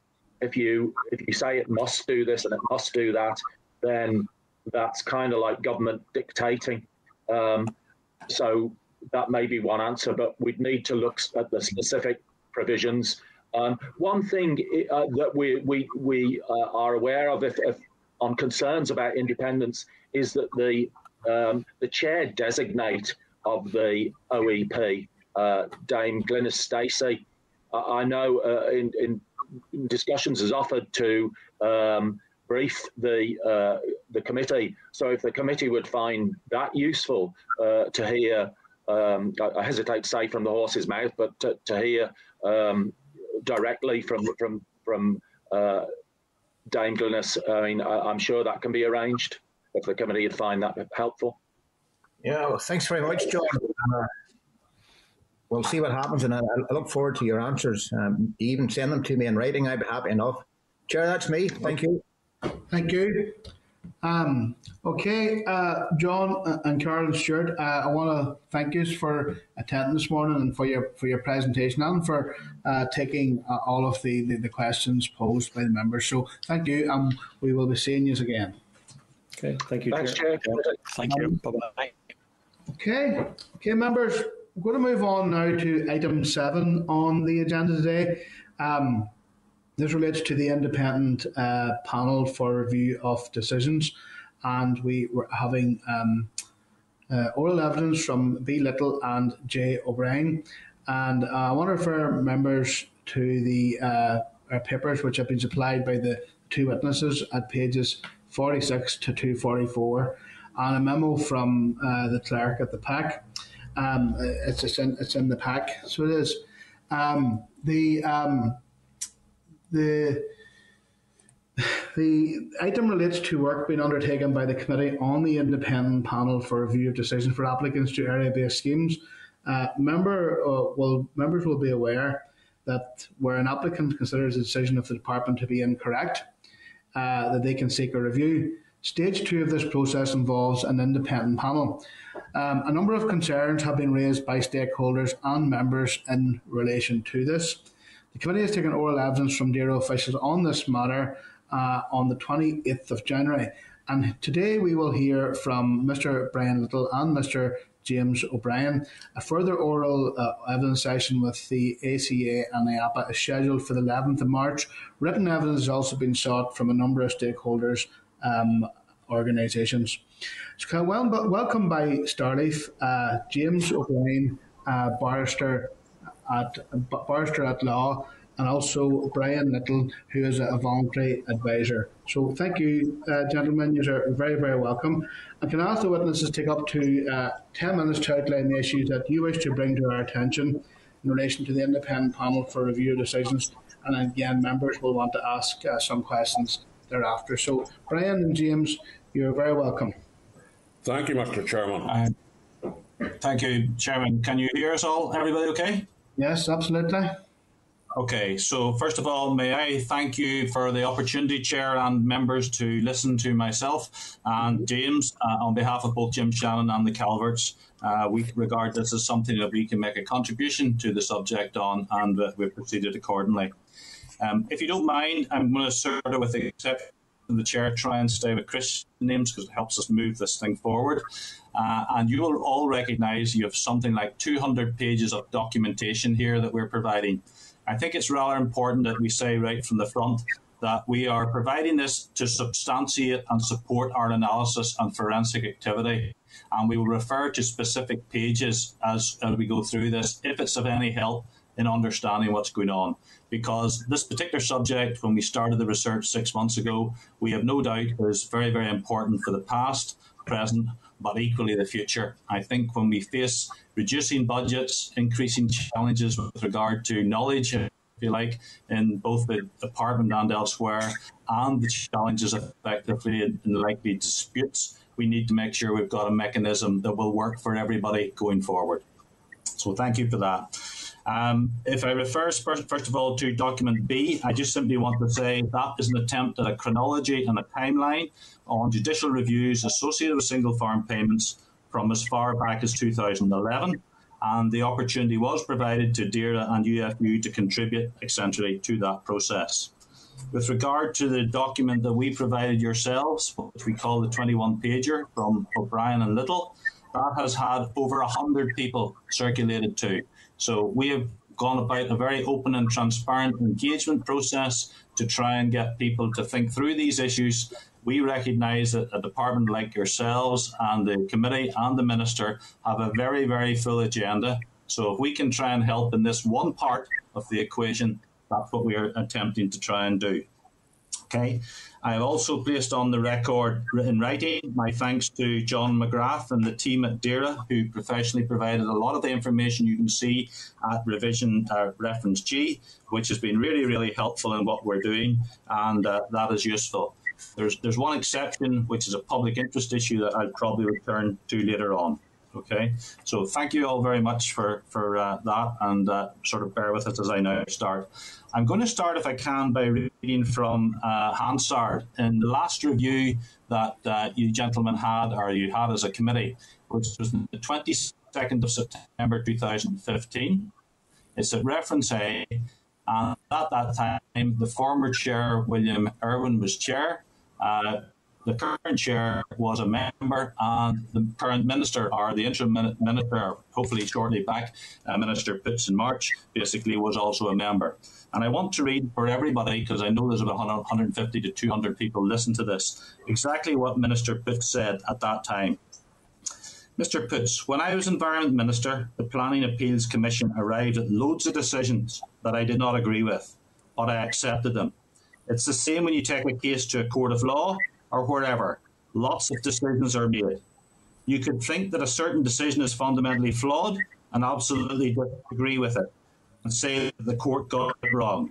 But unless you can appeal to a higher court, you cannot change it. And crucially, however, this singular department in the Northern Ireland Executive, as far as I'm aware, is the only one that will dismiss an appeals panel case that it has lost. It will walk in and with a stroke of a pen say that the case does not meet the criteria. People must not have understood what they were doing. They were too empathetic to individuals, so we do not accept the panel's decision. With respect, I do not accept what you're doing as a department. I do not accept about what you're doing is aligning closely with European legislation, because the individuals who sit on the panel should be the individuals who have the right to take charge of the decisions that they make. If they do not get the decisions right, they should be held to account. If they're not capable of doing the job, DARD should not appoint them in the first instance. If you appoint people who are capable of understanding complex legislation, you should have the decency to accept their opinions when those opinions go against what DARD has acted on. And you will all have heard the response from the Minister on the 17th of November to William Irwin's question that basically said, in simple terms, I believe effectively that we should not be overturning the decisions of the independent panel. I've made it clear to my officials that I'll not be overturning the decisions of an independent panel, and I've made it clear that that should be the final decision. Now, many of you who will have heard that as far back as November will have assumed that basically the department were following what the Minister had asked to occur. You will assume that effectively there was no re-examination going on and that they were proceeding essentially to implement those decisions. Some of you will know that at the session on the 28th, the question was asked by Mr. Irwin with regard to, thank you for the presentation. I welcome the fact there have been moves to legislate in order to make the independent panel's adjudication the final decision. That's very good, Jason, or Dr. Foy. And I welcome that. I'm aware via press reports that a number of cases in which the independent panel has adjudicated in favour of a farmer are sitting with the department because it's still not made the decision on those. What's the reason for that, given the Minister's current position on it? And Dr. Foy replied, our position up to this point in time has been, and I underline, and may continue to be, that we need to examine the panel's recommendations at this point. They are still recommendations to ensure that they are in keeping with the law as written and the regulations that still apply to scheme and scheme rules. So it's very important that the department have statutory responsibilities in their mind that they have to discharge as well. So in crafting the changes in the legislation, we need to be exceptionally careful about how we deal with that aspect. Okay, you will find in your reference G26 a list actually of the 8 cases that are currently under review, or 7 cases currently under review. And there's a combination there, as you can read, of SMR cases, active farmer cases, and also some entitlements cases. Okay, so I make that point just so that a lot of people in talking to me or asking questions of us don't actually realise the challenge that we have in getting that legislation changed, or how we need to go about doing that. Okay, so in short, I'd go back to a comment that you can also read back in 2005, which was asked by Mr. Irwin. I think it's also the feeling of the committee that an independent review panel should make the final decision, and that decision should be final. Once you go down the road of nitpicking, what you do and do not agree with, I think it's very unfair to the farmer or to the applicant to the panel. In fairness, any farmers I've been talking to who have gone to an independent review panel understands that it makes the final decisions. As you said, in some cases, that is not the final decision, and the department has ruled that. That is an issue. And the gentleman representing DARD at that time said, Mr. Lamont, it is. But again, it's tied up in EU legislation, which empowers the department to make the final decision. Another perspective could be that if you put in place a revised facility or process where the independent panel has the final decision, you would need to ensure that the panel has the knowledge and expertise that is equal to the paying agency and has access to the professional knowledges and skills that the paying agency has access to. Okay, and I think the point that I'm going to deal with, which was raised by John Blair at the last session in terms of the appointments to the committee, the 17 people, and all of that sort of issue, why this is important. Now, our paper attempts to explore this from the point of view of planning, the processes, the people, and proper governance. And what I'm going to now do is hand over to James O'Brien, who will take you through whenever there is only the opportunity of going to the judicial review and where there have been challenges to the department on these issues, what have been the outcomes in the 5 judicial review cases from 2016, and what are the implications for that for us as we try and change the law? James. Yes, good morning, Mr. Chairman, members of the panel. First, a little background on myself. I don't know if any of you know me or not. I qualified as a solicitor in 1990. I became a partner in a firm in 1993. I have always worked in essentially rural practices in country towns. I set up my own practice in Magherafelt in 1998. I was a member of the Independent Appeals Panel from 2002 at its inception until 2008. In 2012, I transferred from the solicitor's profession to the bar and have practiced as a barrister since then, up until now. I also farm on a part-time basis on the family farm, former dairy farm, now a suckler beef farm. And I joined the UFU's legislation committee in 2011. I was the deputy chairperson of that committee of 2015 to 17, and I was the chair of it from 2017 until 2019. I do not, however, in that capacity, you do not advise the UFU on decisions that they take, such as to commence judicial reviews. That process for that is that decision is ultimately taken by the board, generally after recommendations from the executive. I am also currently a member of the UFU's executive. I am the deputy chair of my local UFU association, and in that capacity have a seat on the executive.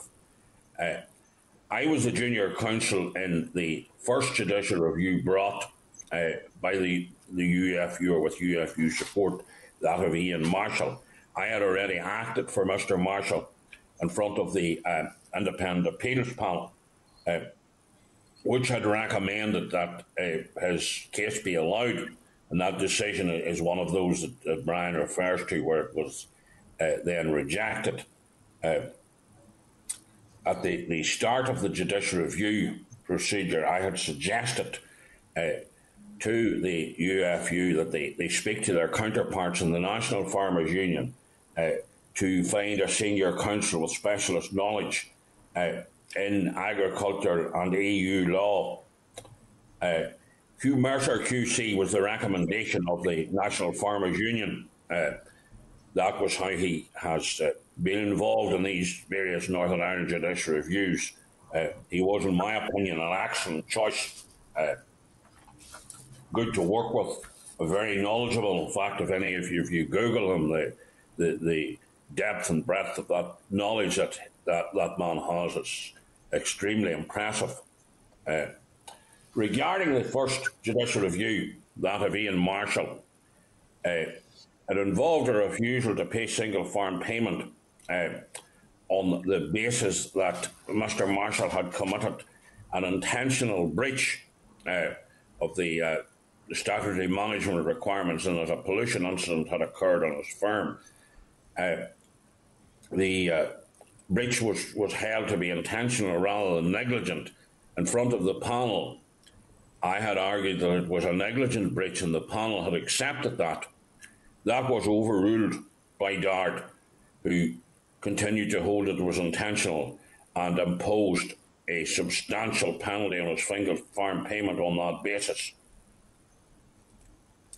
The judicial review was then brought to overturn that decision.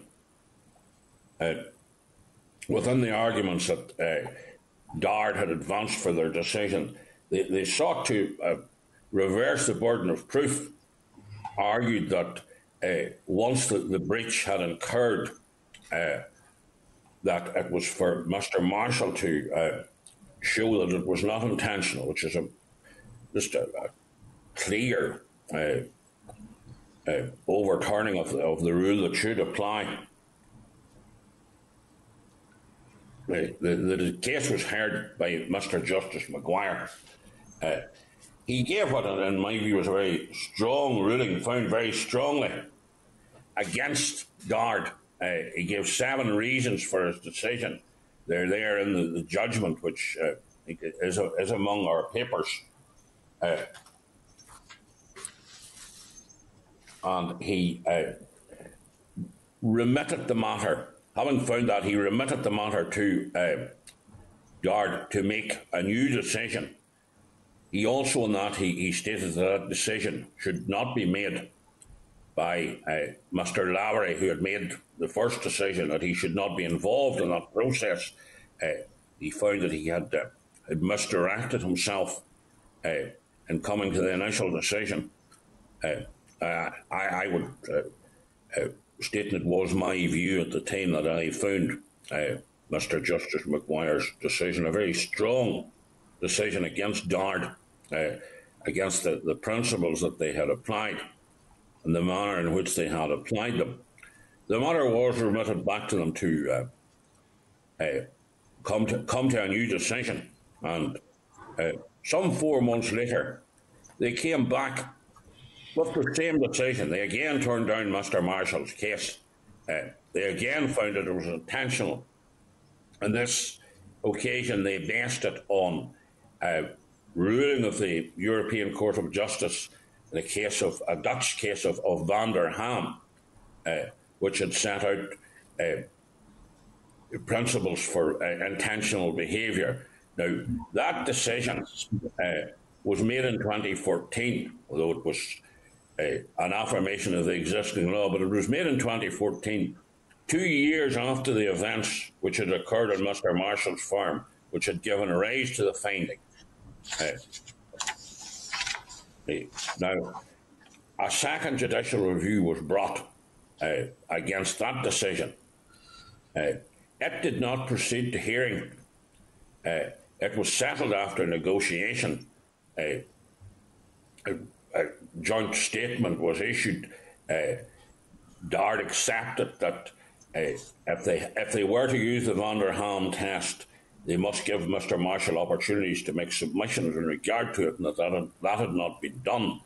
They agreed to pay all single farm payment that was due to him, and to pay the costs of those judicial review proceedings, which again was a further success for the Ulster Farmers Union.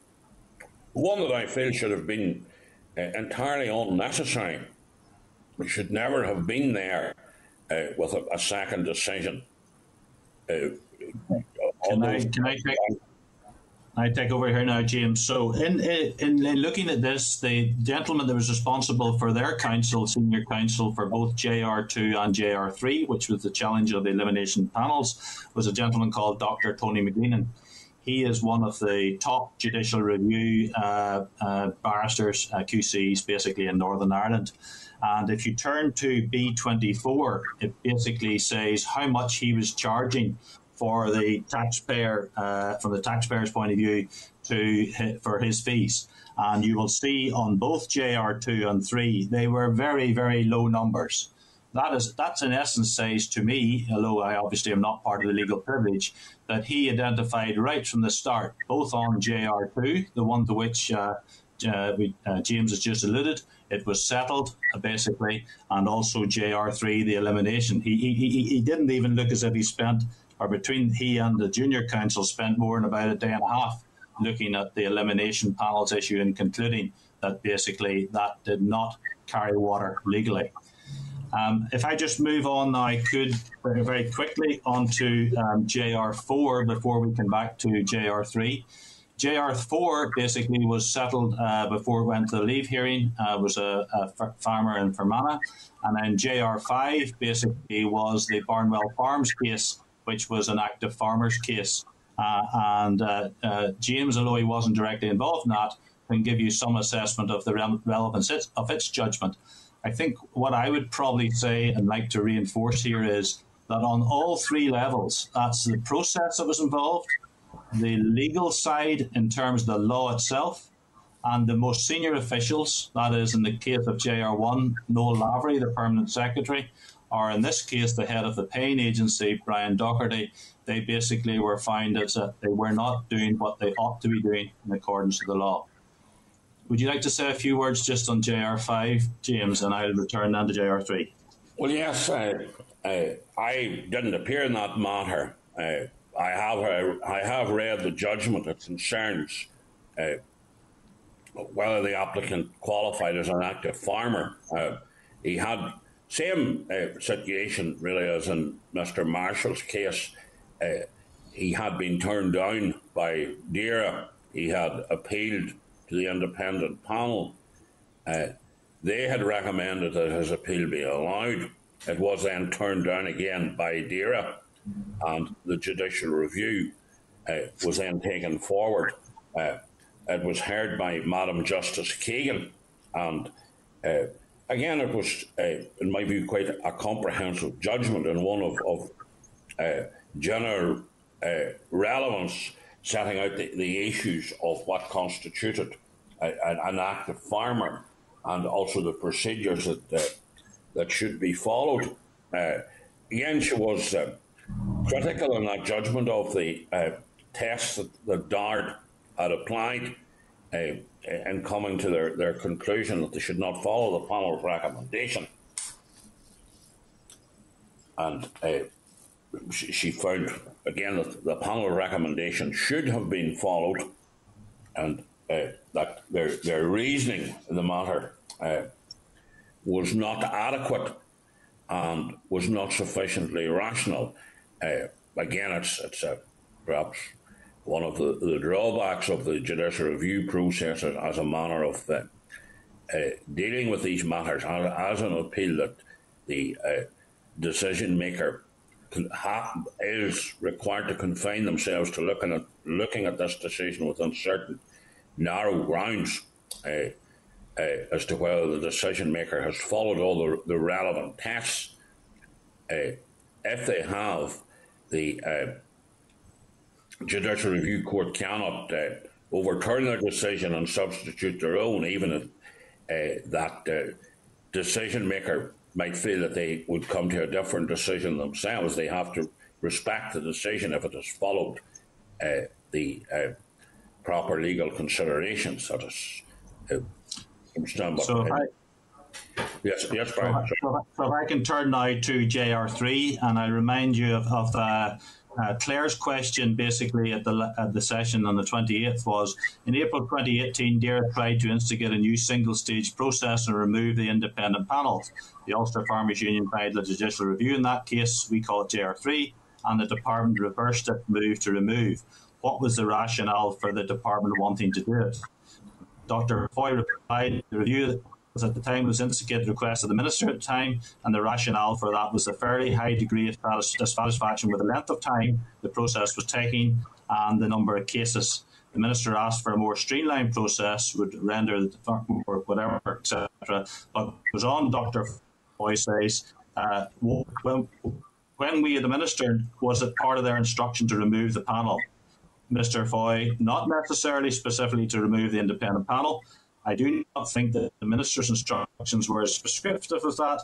It was to review the process in its entirety and develop a process that was more responsive, with which the farmer had more engagement and involvement, and that was faster in giving final decisions to the farmers. And in the following year, it was the official's decision to try to remove the independent panel at the time, according when the Assembly was down. So in that 3 years that the Assembly was suspended, basically there was an attempt at that stage, initially by Noel Lavery, and then subsequently by the current Permanent Secretary, to basically take out the Stage 2 panels in the process. They obviously got the advice, in my view, from the senior counsel that says legally they haven't really got the ability to do that, and it wasn't likely to work. Now, I would like to just say a little bit about that situation in 2015. There were something like, as you will see in the paperwork over 800 cases from 2005 to 2014 that had not been addressed, and did not get addressed until a team of 6 people were allocated to it by Dr. McMacken 2018 and 19 to clear it up before Brexit. On top of that, we had active farmers, some 800 cases of active farmers and young farmers, and it was as if there were something like 2,000 to 3,000 cases in that period in 2005 and 16 to be resourced and sorted out. And the proposition was, if we pick out the independent panels, that'll save us time. That was entirely wrong. I'm glad that Dr. McLean advised the department, it would appear, that you need to settle this and go back and fix the basics. So that's really, really very important.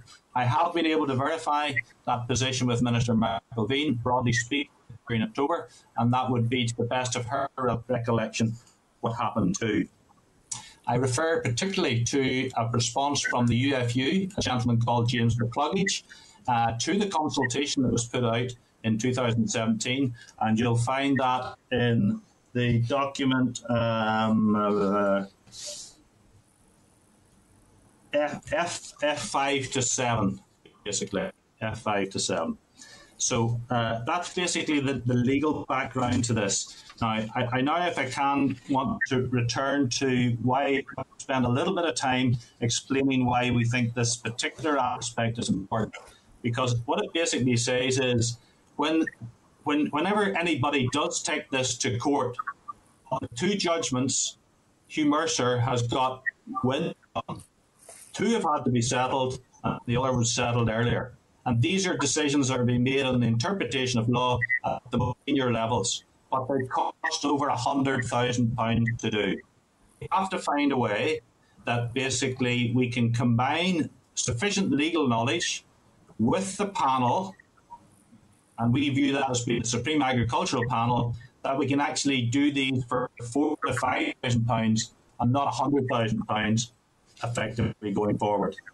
Okay, so if I can just refer here to the suggestion with regard to the Supreme Agricultural Panel on page 2, if I just walk through that, and then we will finish within the next 3 minutes.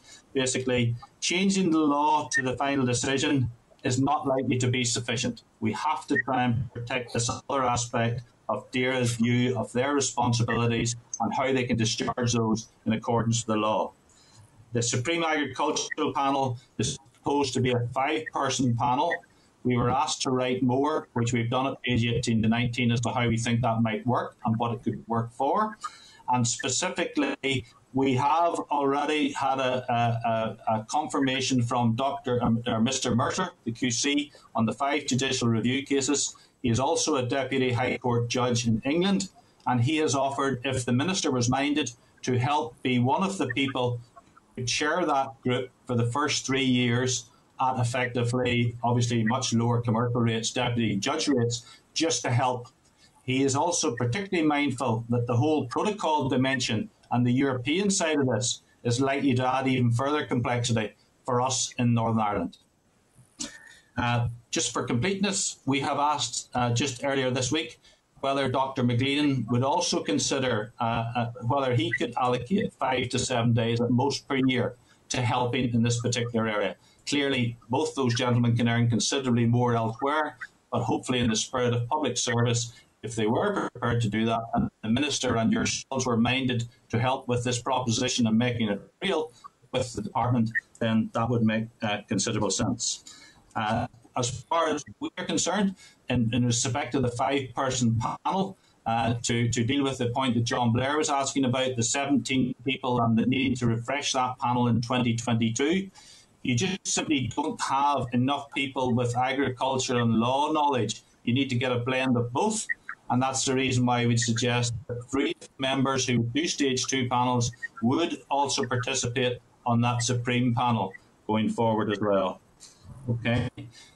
There's one other aspect with regard to something that was agreed in 2018 that is a problem for a number of cases that have been in touch with us, and that is that they're not being allowed to put in new evidence and other issues which effectively need to be considered in the stage 2 panel after stage 1, when they take the view that basically they only really understood what they were being required to present at that point in time. And we think, frankly, legally that's not right and should be undone at that point in time and set back.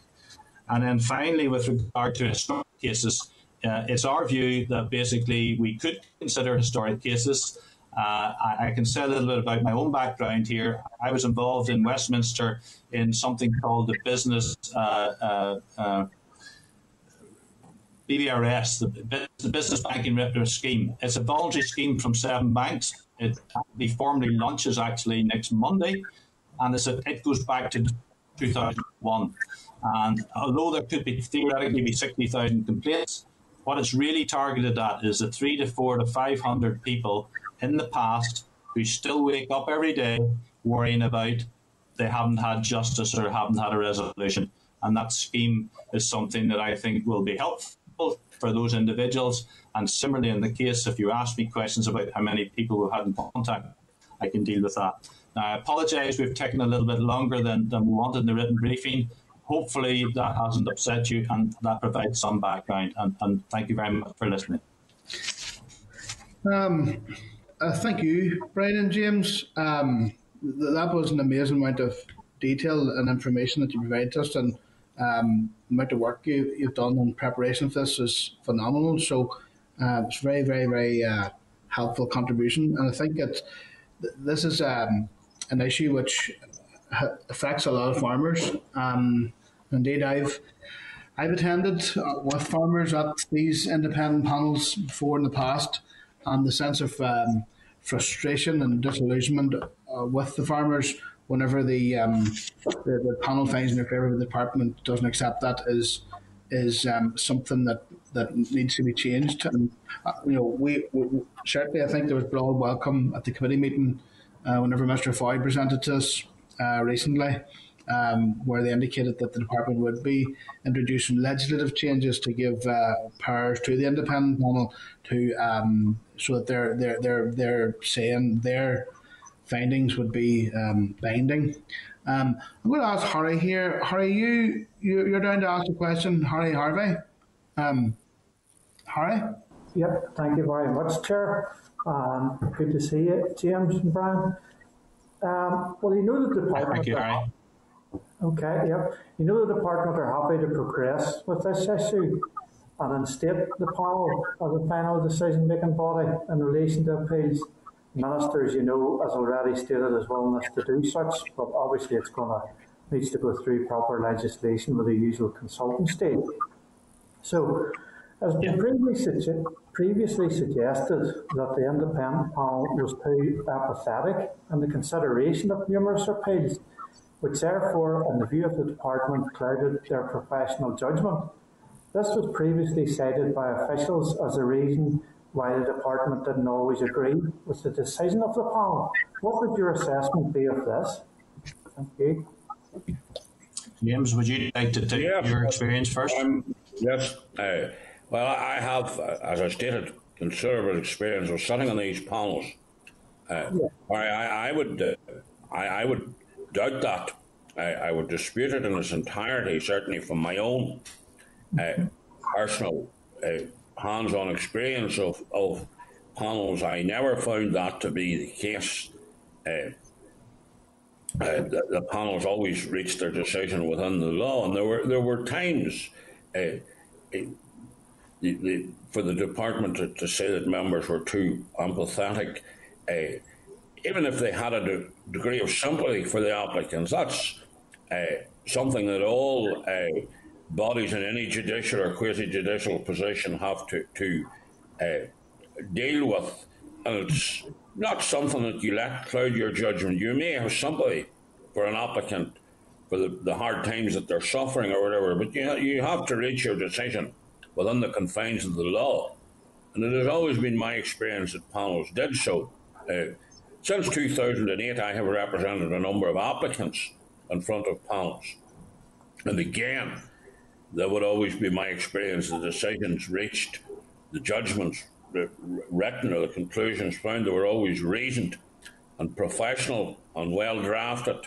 They weren't governed by empathy or sympathy. They always found a reasoned analysis within the law and found within the law, and I would say on probably many occasions, the findings went against any natural sympathy that they had for the applicants, and that they decided to manner the case in a proper manner. Okay. I think generally, these are professional individuals. They're lawyers. They're retired civil servants or public officials. They're generally professional, knowledgeable individuals. They're not governed by sympathy. Mm-hmm. Well, listen, one of the key findings by Justice Keegan against the department was the failure to engage with the core issues being raised by the applicant. In your view, how can this be better addressed moving forward? Well, the core issue here basically was that the head of the paying agency, Brian Doherty, did not pay sufficient attention with the technical people assessing it as to what the independent panel were actually considering, had said, etc. And in fact, Judge Keegan, as you've alluded to there, Harry, has basically said, look, until you deal with that, how can I possibly make an assessment, or how can you make any assessment of this being right? I mean, I think I'll add to this a little bit about empathy. I can tell you, Dr. McMacken doesn't have an awful lot of empathy, because for the 80 months that Ian Marshall and 62 months that Vi Calvert had basically no money, they got the equivalent of the borrowing rate, effectively a 1% over Bank of England rate, as compensation for the hassle that they've been through for the previous 60 months. And that's against a backdrop that we're lectured about managing public money properly. Let's be clear. These judicial reviews have cost the department over £300,000 and £250,000 UFU funds that should never have been necessary. Mm-hmm. Okay, and on the Supreme Panel proposal, if the current independent panel is given final decision-making authority instead of only being a recommendatory body, would this not negate the need for an additional panel? Where the right of appeal would therefore be to the independent review panel, who would rule on that appeal? Okay, so that's a very good question, Harry. And the reason why we have come to the view that we need to have the Supreme Panel with the expertise chaired by somebody like Hugh Mercer or a Tony McGleenan is that it brings that legal dimension and keeping that up to date on the discipline side. And it also affords the department with the view that if you're still uncomfortable, these people don't understand the law, you take it to people who know. So the idea of people who make the official decision that says this doesn't comply with the law and the independent panel is still wrong, that is up to them to basically justify their existence to that panel. And that panel's £5,000 in my estimate, not £100,000. We have to find a way of providing a proper dispute resolution process. And if we have people like the quality of Hugh Mercer and co offering to help to do this at essentially the rates he's talking about, and Tony McGleenan as well, would be great, because that gives the department the bit in legislation that basically says that group become the people that make sure we keep the law. Okay. In relation to the super... That's a backdrop. Okay. In relation to the super appeals panel, what costs would be imposed on applicants and the department per case, and even in totality, Brian? Thank you. Yes. Okay. So we have put a proposal in basically of the farmer would pay for up to potentially £1,500, and our current proposal was that wouldn't be refunded. We're sort of thinking about that, but I'll come back to that in a minute. But in principle, the aim that they would be looking at would be greater than £5,000. If you took the judge's rate for a day and a preparation day plus the other panels, we're estimating the cost to be around £5,000 or something of that nature, okay? Which obviously is 5% of what it currently is to try and do those. We also anticipate, by the way, there probably won't be any more, including historically, maybe more than 3 or 5 cases a year, okay? The historic thing, I'm probably going to get a question on, I'll come back to later. So that's our estimate on the process. I think it's very important, actually. We do need to recognise that DAERA do have a statutory responsibility to meet the law, but we don't need to have the only solution as 100,000 petition review. That's quite wrong. Yeah. Okay, and just to finish, the Super Appeals panel, what personal responsibility would be placed on the individual panel member, given the panel would carry responsibility of the final decision? Okay, James, do you want to pick that? I'm afraid I don't really understand your question, Harry, I have to say. Maybe that's you're going to say that that's maybe a lawyer's get out, but it's not intended that way. Hey, what do you mean by responsibility? Well, obviously they have the responsibility of the decision, so, just wondering, the proposed individuals that we have suggested to chair this panel are highly experienced lawyers, very well capable of assessing this and coming to a reasoned decision. I suppose it's ultimately comes back to what Brian said at the beginning. Yes, if they don't find in the person's favour, there's always going to be an element of, well, I believe that panel got that wrong. But you have that with any decision-making body. You have it at the minute where the person's decision is made by a DAERA official. Yes. You have that responsibility to consider it and get the proper decision. They would also, if they're making that decision as a quasi-judicial body, they would ultimately be subject to the rules of judicial review and to the sanctions of judicial review. Mm-hmm. Yeah, I think that's important. That's an important point. Yeah. And I think the key here really is to make sure that with Dr. Foy, the legislation is written in such a way that we're protecting, if you like, all the parties involved in this particular activity. And by the way, I have written directly to Dr. Foy since they gave evidence about a week ago and then provided a lot of information. So I'm hopeful that we will in fact engage with him to sort of talk through these issues. Harry, you did ask the other question about £1,500 and I didn't respond entirely to that. We have sort of reconsidered that since. The current situation would probably be that in stage 2 you would get your money back, okay? And therefore you could have that suggestion here. I think, James, in my view at this point in time would be the actual Supreme Panel should decide what proportion or how much of that money would be returned to the applicant. But obviously, if the applicant is confident in their case, they would have a 300% plus return in the claim if they win it is greater than £5,000. Mm-hmm. That's okay. Okay, thank you very much, gentlemen. Thank you, Chair. Thank you. Patsy Malone. Can you hear me, Patsy? Brian, okay, I'm online there now. Aye. Thanks for your details. Now, you've sat in, you've given considerable research to the evidence that has been given to us and the information by the department. Yeah. Now, just bear with me as I talk this through. I'm intrigued by this notion of a Supreme Agricultural Panel. I'm no disputing that you need experts and you need them here and there and everywhere. But, right, so I just want to talk this process through now because James, as he was talking there, and James is a very knowledgeable person in the law. What I wanted to find out was, the department has said to us that they're going to change so the independent panel, and James has been a member of that, and the independent panel, the department will uphold that, and they'll adhere to the decision of the independent panel. Now, and we've just heard the evidence that someone may refer their case to the Supreme Agricultural Panel. Okay, now, there's 2 or 3 things emerging from that.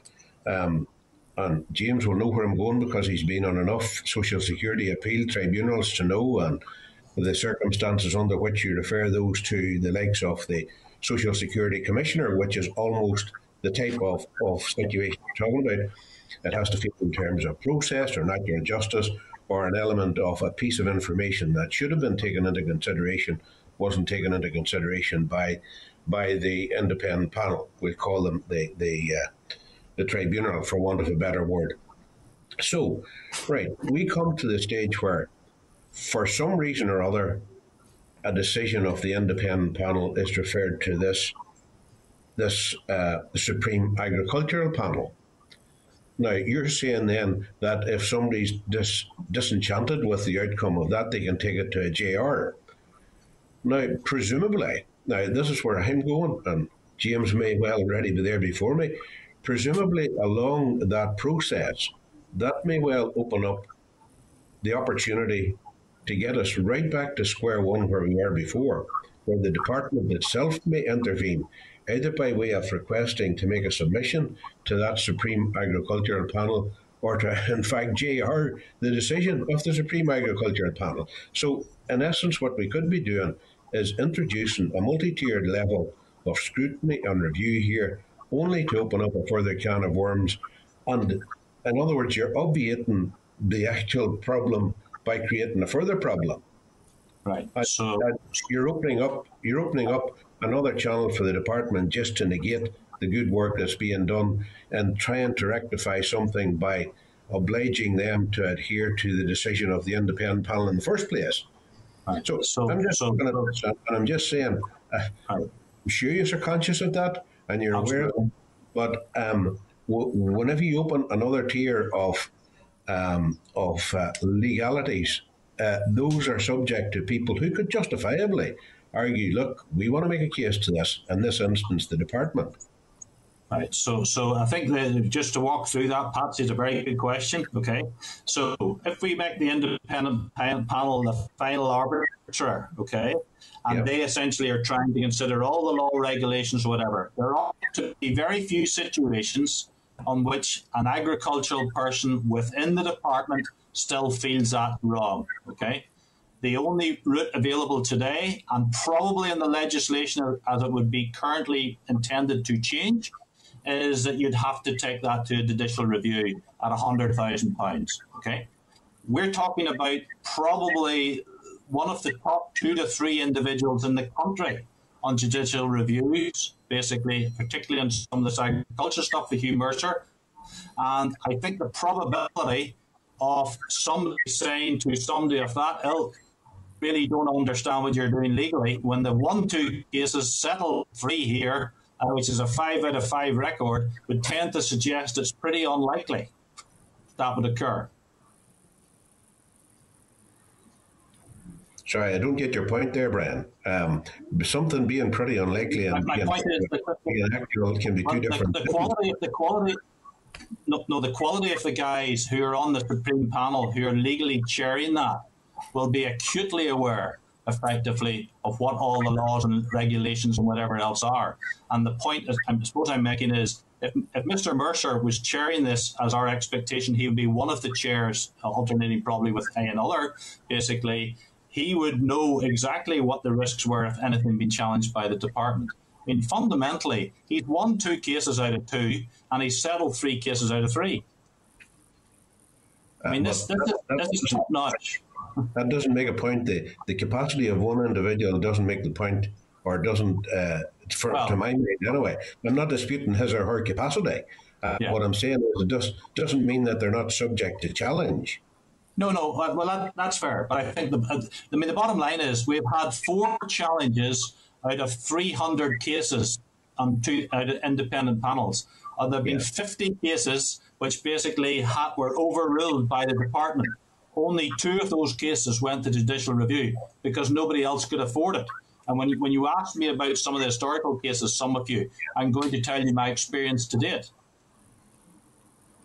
No, my point being is that those that are being challenged were because the department overruled, and this is the whole point of our discussion, I presume, anyway. The whole point of it was that the department overruled the right decisions of an independent panel, and people had were very, very frustrated that the department overruled it. So if you're introducing a mechanism which removed the capacity or the wherewithal of the department to overrule that, what sorts of cases should be going to this panel then?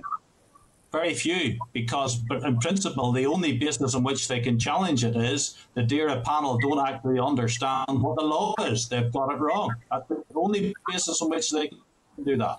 Purely the law or the regulation. Hence the reason why 3 good agricultural people and 1 or 2 good legal people. So out of those 50 people that were basically since 2015 and 2 went to them, what we're probably saying is the vast majority of those basically had no route forward after the independent panel was closed down, basically, in terms of recommendation, and they had no ability to challenge that legally or in any other way because it was a £100,000 judicial review. No, get all that. And then the capacity for the department, for to open that up for the department then to challenge the decision that they hadn't been able to potentially under the new legislation to challenge that at the Supreme Agricultural Panel or even go to JR. Patsy, I think if the technical people in DAERA feel that they're that good and they're that strong in the law of overruling both the independent panel and they're going to go have a good go at the Supreme Agriculture Panel, I'd wish them good luck. Didn't stop them before overruling people, good people that, and you have one of them here sitting on a very knowledgeable person sitting on the panel before. Patrick, the one thing that I could say to that, if you permit me, I do take your point that yes, they could bring a judicial, if the panel has the final decision, then yes, that would be subject to judicial review scrutiny. Idea, but I would. I can't put it any further than what Brian has said. Yes, it's not very likely. And the reason I think it's not very likely is this: it's easy at the minute for DAERA. We make the decision, they overrule it, and it's often been the case. And it's not confined to DAERA. All the government departments take this approach too. They make their decision and they put it to the applicant in the position. It's unstated, but it's not stated, but it's there. If you don't like our decision, you take it to judicial review. They are now going to be in the reverse of that. They will have to make the case for judicial review. They will have to get past the leave hearing. They will have to show very, very good grounds. And I would agree entirely with Brian, with the calibre of this Supreme Agricultural Panel, that's not very likely. So to answer your question, no, we cannot rule it out. Once you give anyone a decision, that power is subject to judicial review scrutiny. But the reality of it is you have a stage you must firstly get leave. You must show that on balance of probabilities there is a case. The onus would move to DAERA to have to do that, rather than the onus being on an applicant that has been turned down by DAERA. Could I deal with this another way, actually, Patsy? And when they issued the consultation in 2017, Para 5 said this, 4.5, it's not enough to state the department's decision is incorrect. It's for the farmer to demonstrate how the initial decision is incorrect. It's important they provide as much information and evidence as possible. So the onus is basically on the farmer. We view that it should read as follows. It's not enough to state the independent panel's final decision is incorrect. It's for the department to demonstrate in its response why it believes legally the panel is wrong. Furthermore, those officials who have made that decision must be prepared to provide the legal information and evidence to the Supreme Panel and attend and support same in front of the SAB should the applicant decide to appeal to the SAB. Okay, I have a couple of more members here who are looking in. Thanks, meantime. All right, in the meantime, Patsy. William's next on the list. William Irvin. William? Can you hear me, William? Can you hear me?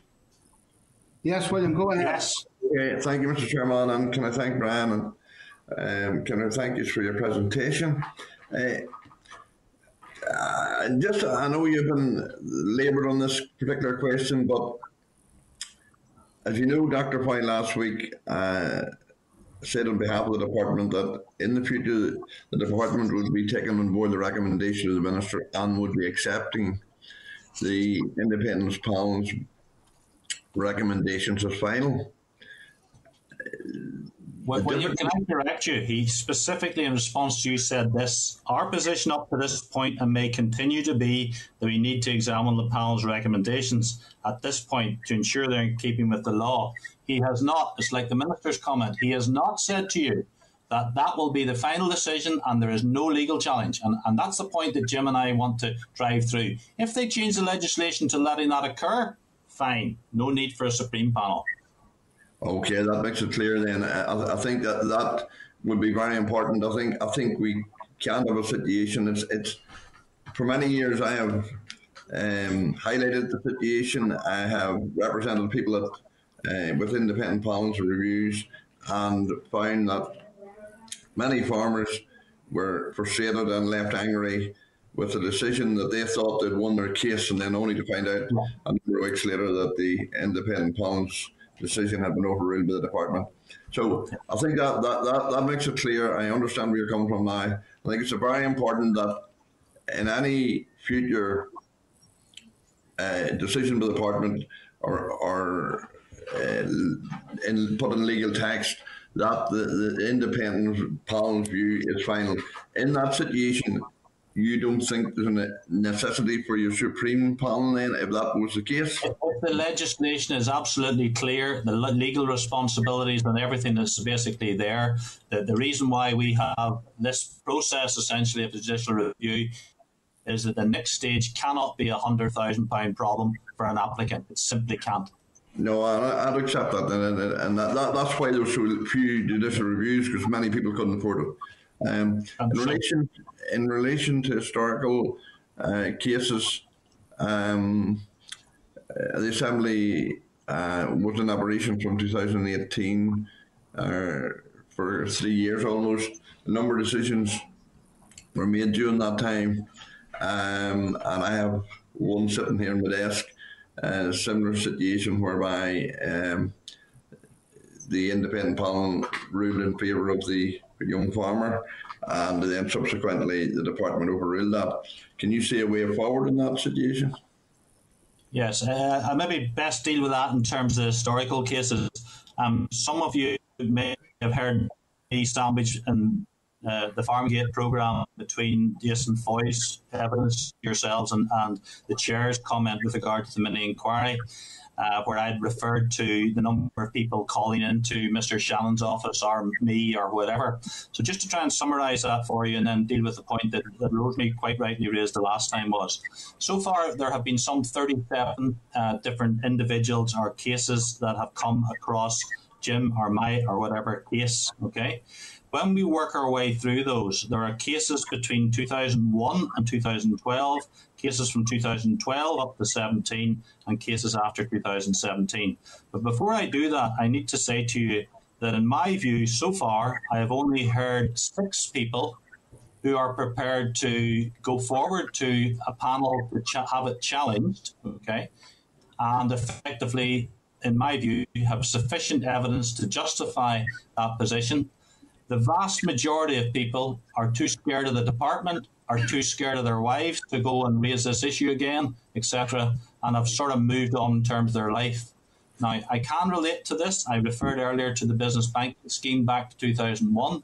Although there's potentially a reservoir of 60,000 people, there's probably only 300 to 400 people.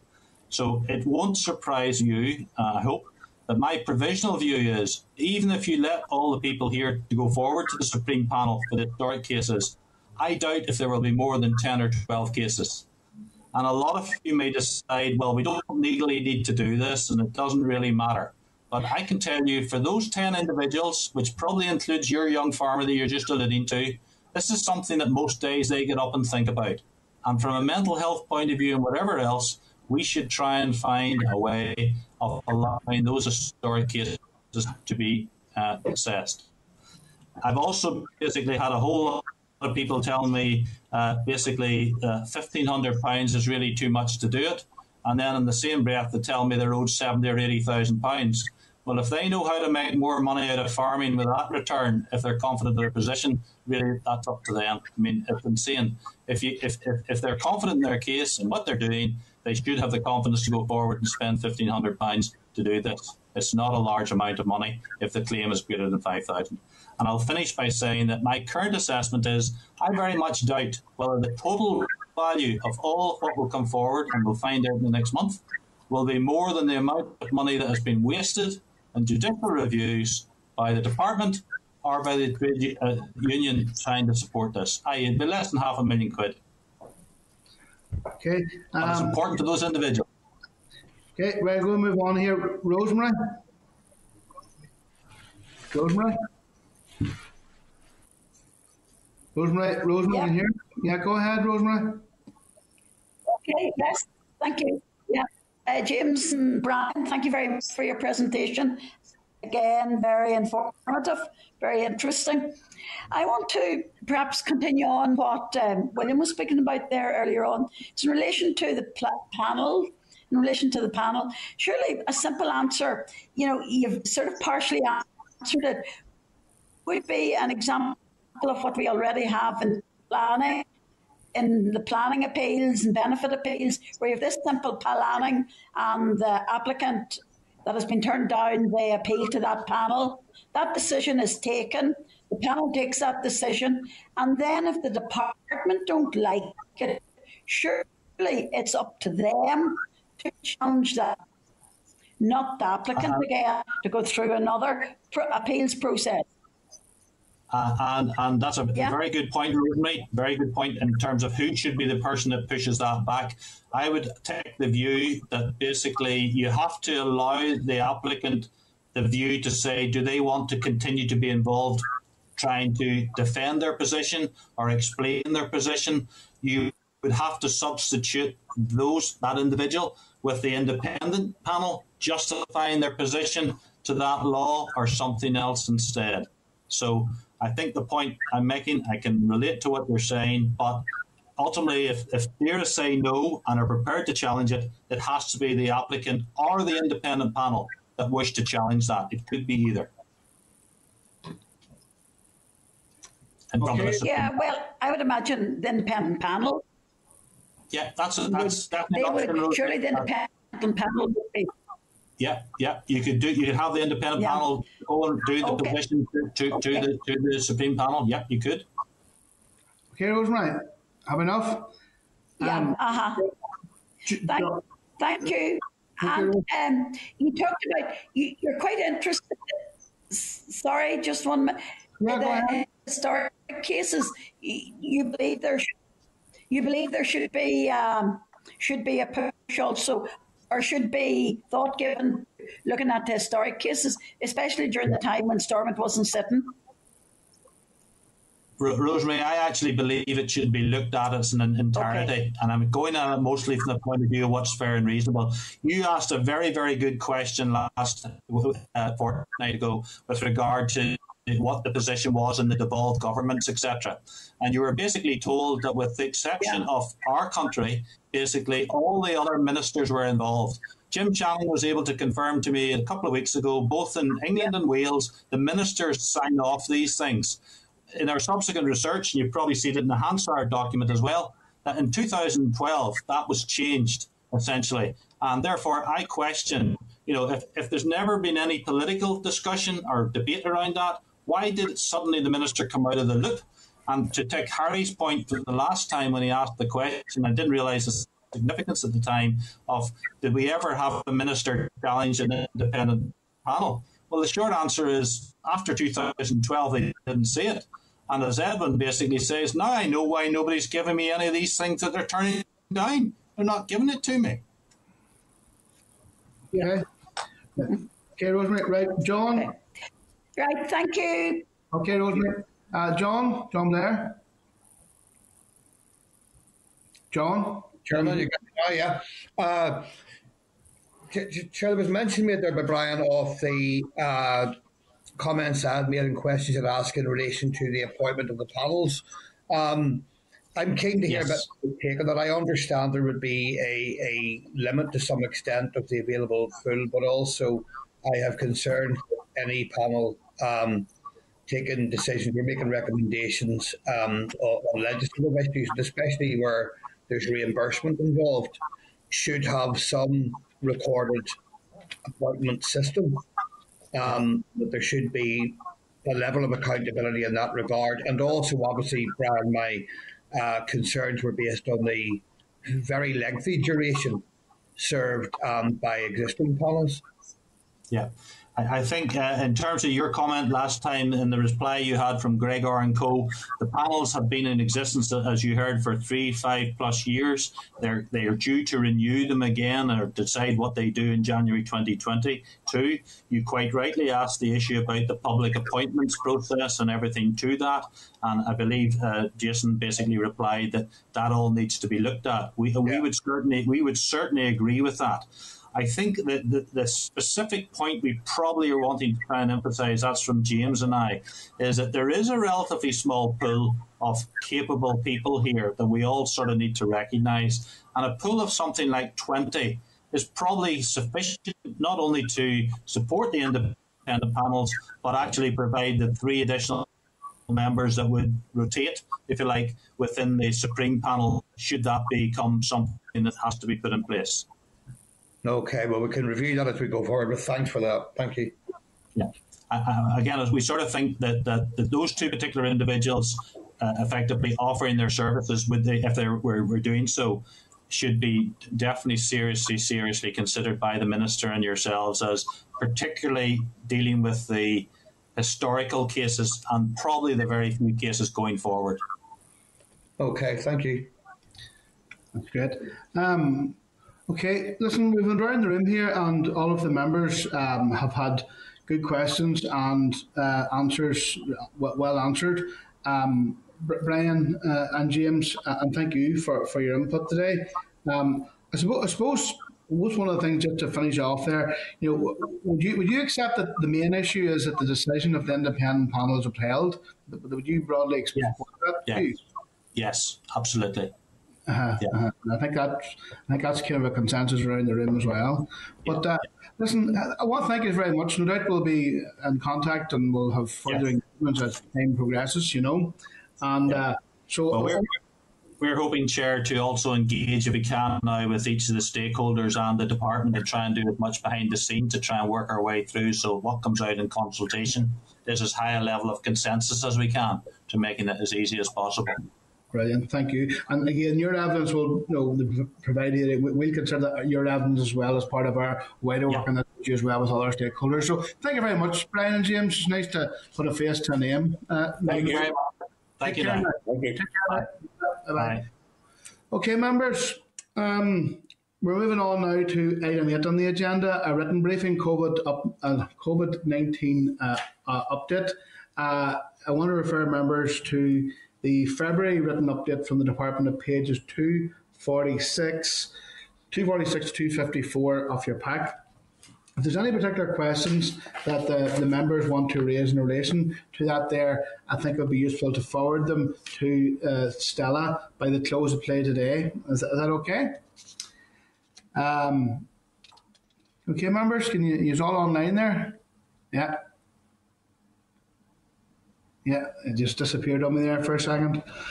Okay. Item number 9, again, a written briefing on the transition fortnightly update. That's page 256. I want to just say to members, any questions can you forward again to today.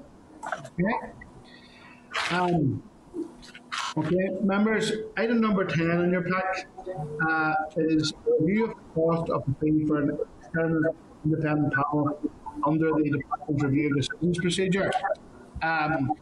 The written briefing from the Department is page 262. Remember, make sure that you're on mute because there's or maybe self-echoing. Okay, the written briefing from the Department is pages 262 to 268. I want to advise members that the Department has now concluded its consultation on the review of the cost of the fee of an external independent panel assessment on the Department's review of decisions. The committee had requested a summary of the consultation responses, and this is Annex A at page 264. The Department advised the Minister's proposal the cost of the external independent assessment remains unchanged at £200. The Department further advises that the Minister that the Minister has asked that the independent panel should make the final decision in the cases referred to it, as opposed to the recommendation, and that fits well in with the previous discussion evidence we've had from those witnesses. The Department of Visitors are currently taking forward this work, which will require the laying of new legislation. Members have any comment in relation to that there? Okay, not enough. If there anything you want to follow up, sure, just forward it into Stella.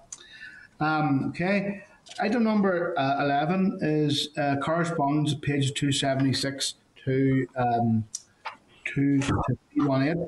I want to draw attention to the following. Page 304, from the trade unions to the Mayor of Mid-East Antrim Borough Council on the security issues at Larnport. There's a table of correspondence from the trade unions requesting to brief the committee on the issues regarding the withdrawal of staff at Larnport. Do members have any views on this request? They're content that they've been invited to brief the committee. Do you have any particular views on this? Okay. Okay, this will necessitate moving one of the already scheduled oral evidence sessions request with invite to brief the committee on the 18th of February, which is next week. This will necessitate moving one of the already scheduled oral sessions. Deirdre has asked if the waste, crime and Maboyson is going to move to a later date. The committee can tell we move this to 18th of March to allow the trade unions to come in next week. Yeah, that's okay. Can I refer members to a written briefing from the Horticulture Forum at page 308. This is a very useful note that members may wish to take a few moments to read. And you probably have looked at it already whenever the pack was issued. Our members content that it's on our committee webpage and that we write on behalf of the Forum to Minister Goves and Eustace. Yep. Can I seek agreement from here that all of the items of correspondence the committee receives in relation to EU matters are published on the committee's website? Okay. And are we happy that we action the correspondence suggested in the index sheet, page 270 to 275? Yeah. Okay. Okay, I want to just page item 12 now, the forward work programme. I want to refer members to the draft work programme at pages 320 to 329. I want to advise members of the following: the departmental written evidence on education provision at Caffrey scheduled for the 18th of February. The department has now advised that the written briefing that we'll be providing will be a duplication of the one considered by the committee at the meeting on the 14th of January. As now suggested, an oral briefing, where this could only be scheduled post-Easter. Are they happy with an oral or written briefing? What do you think?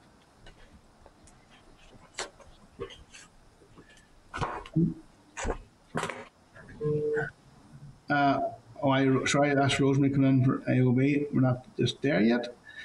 Okay. We're due to have a written briefing on NAFIS. Okay. The department oral briefing has been scheduled on the PFG for the 25th of March. And in line with the department's target for publication of the Green Strategic Growth Strategic Framework would therefore be more informative. Okay. The department has requested that the oral briefing on waste, crime and update and boy shells is deferred to the 18th of March. We're okay with that there? We can defer that to 18th of March? Okay. NAPA has now confirmed its attendance for the oral session on the 11th of March. And the coordinator for NI Farms Group has suggested that the committee contact organisation members individually to seek their views on the independent panel for review of decisions. Members can attempt to take written submissions from the National Beef Association, the NI Livestock Auctioneers Association, Farmers for Action, and also the LMC on this issue. Are members okay if we reach out to them to get their views on this? Yeah. Okay. Yeah. Okay, the arrangements for a joint meeting with the Committee for the Economy and Infrastructure and HMRC are now underway, and members will be notified of the final date in due course. The meeting is likely to be a Wednesday, as that is the day of the meeting, both the Economy and the Infrastructure Committees. Will be a virtual meeting. HMRC has now advised the following issues are not within the remit and lie within either DEFRA or the Cabinet Office. Issues of groupage, and particularly agri-food groupage, is a DEFRA issue. The working relationship on the ground with DERA is a DEFRA issue.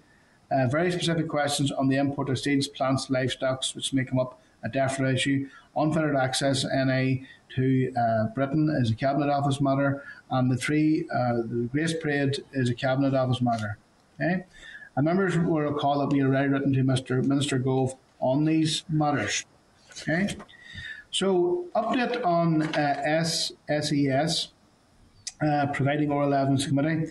Can I advise members that we have now received a written briefing on the role and remit of the SES, Shared Environmental Services, and that will be in the pack for next week. However, no date has yet been forthcoming for its attendance, and committee staff have found it difficult to get in touch with anyone by phone. And can I suggest that the committee write to the Chief Executive and Director of Development, asking them to provide a suitable date for attendance and reminding them of the Section 44 powers available to the committee to compel witnesses to attend? Okay. Yeah. I advise members that the UK Office of Environmental Protection has been in touch with the committee staff in connection with the meeting. The suggested dates are 9 a.m. on Tuesday 2nd of March, 3 p.m. on Tuesday 2nd of March, after 1 p.m. on Thursday 4th of March, 9 or 10 a.m. on Thursday 4th of March, after 2 p.m. on Thursday 11th of March. The forward programme is fully booked for 4th of March. Can we indicate that Thursday the 11th of March at 2:30 p.m. would be suitable? And can I suggest that in preparation of the meeting we ask DERA for a written brief on the role, remit and responsibilities for the OEP in connection with this jurisdiction, and for a breakdown on any funding that provides to OEP for its services? Would that be okay? Okay, we're coming to item 13, AOB, and Rosemary has indicated she wants to raise an item under AOB. Rosemary? Rosemary? Rosemary, you might be on mute there. Okay. Yep. You okay? We can hear you now. Can you hear me? Yeah, yeah. Yes. Okay. No, it's just in relation to it's in relation to the COVID funding and funding that's been sent back. Northern Ireland shows associations, that hold agriculture shows throughout Ireland. Many of them obviously didn't take place last year, and as a result, many of them have lost their power to make income because they have continued expenses. And I'm wondering, is it possible for perhaps to be considered in the COVID funding pot? I know it's a very short time to get it distributed out, but for them to put a case forward to the minister. Yeah, remember, content that we make and treat that as representation to the department. Janella, you can take note of that there. Is that okay? Yeah. Okay. Okay. Is there any other, members, any other items? Okay.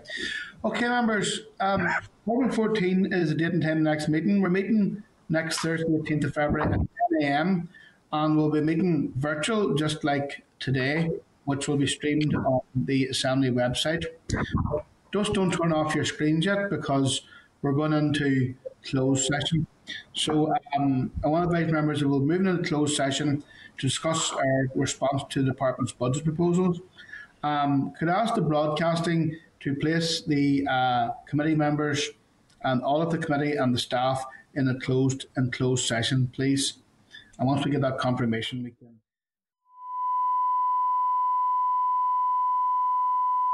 This is the Northern Ireland Assembly Committee Room 30. This is the Northern Ireland Assembly Committee Room 30.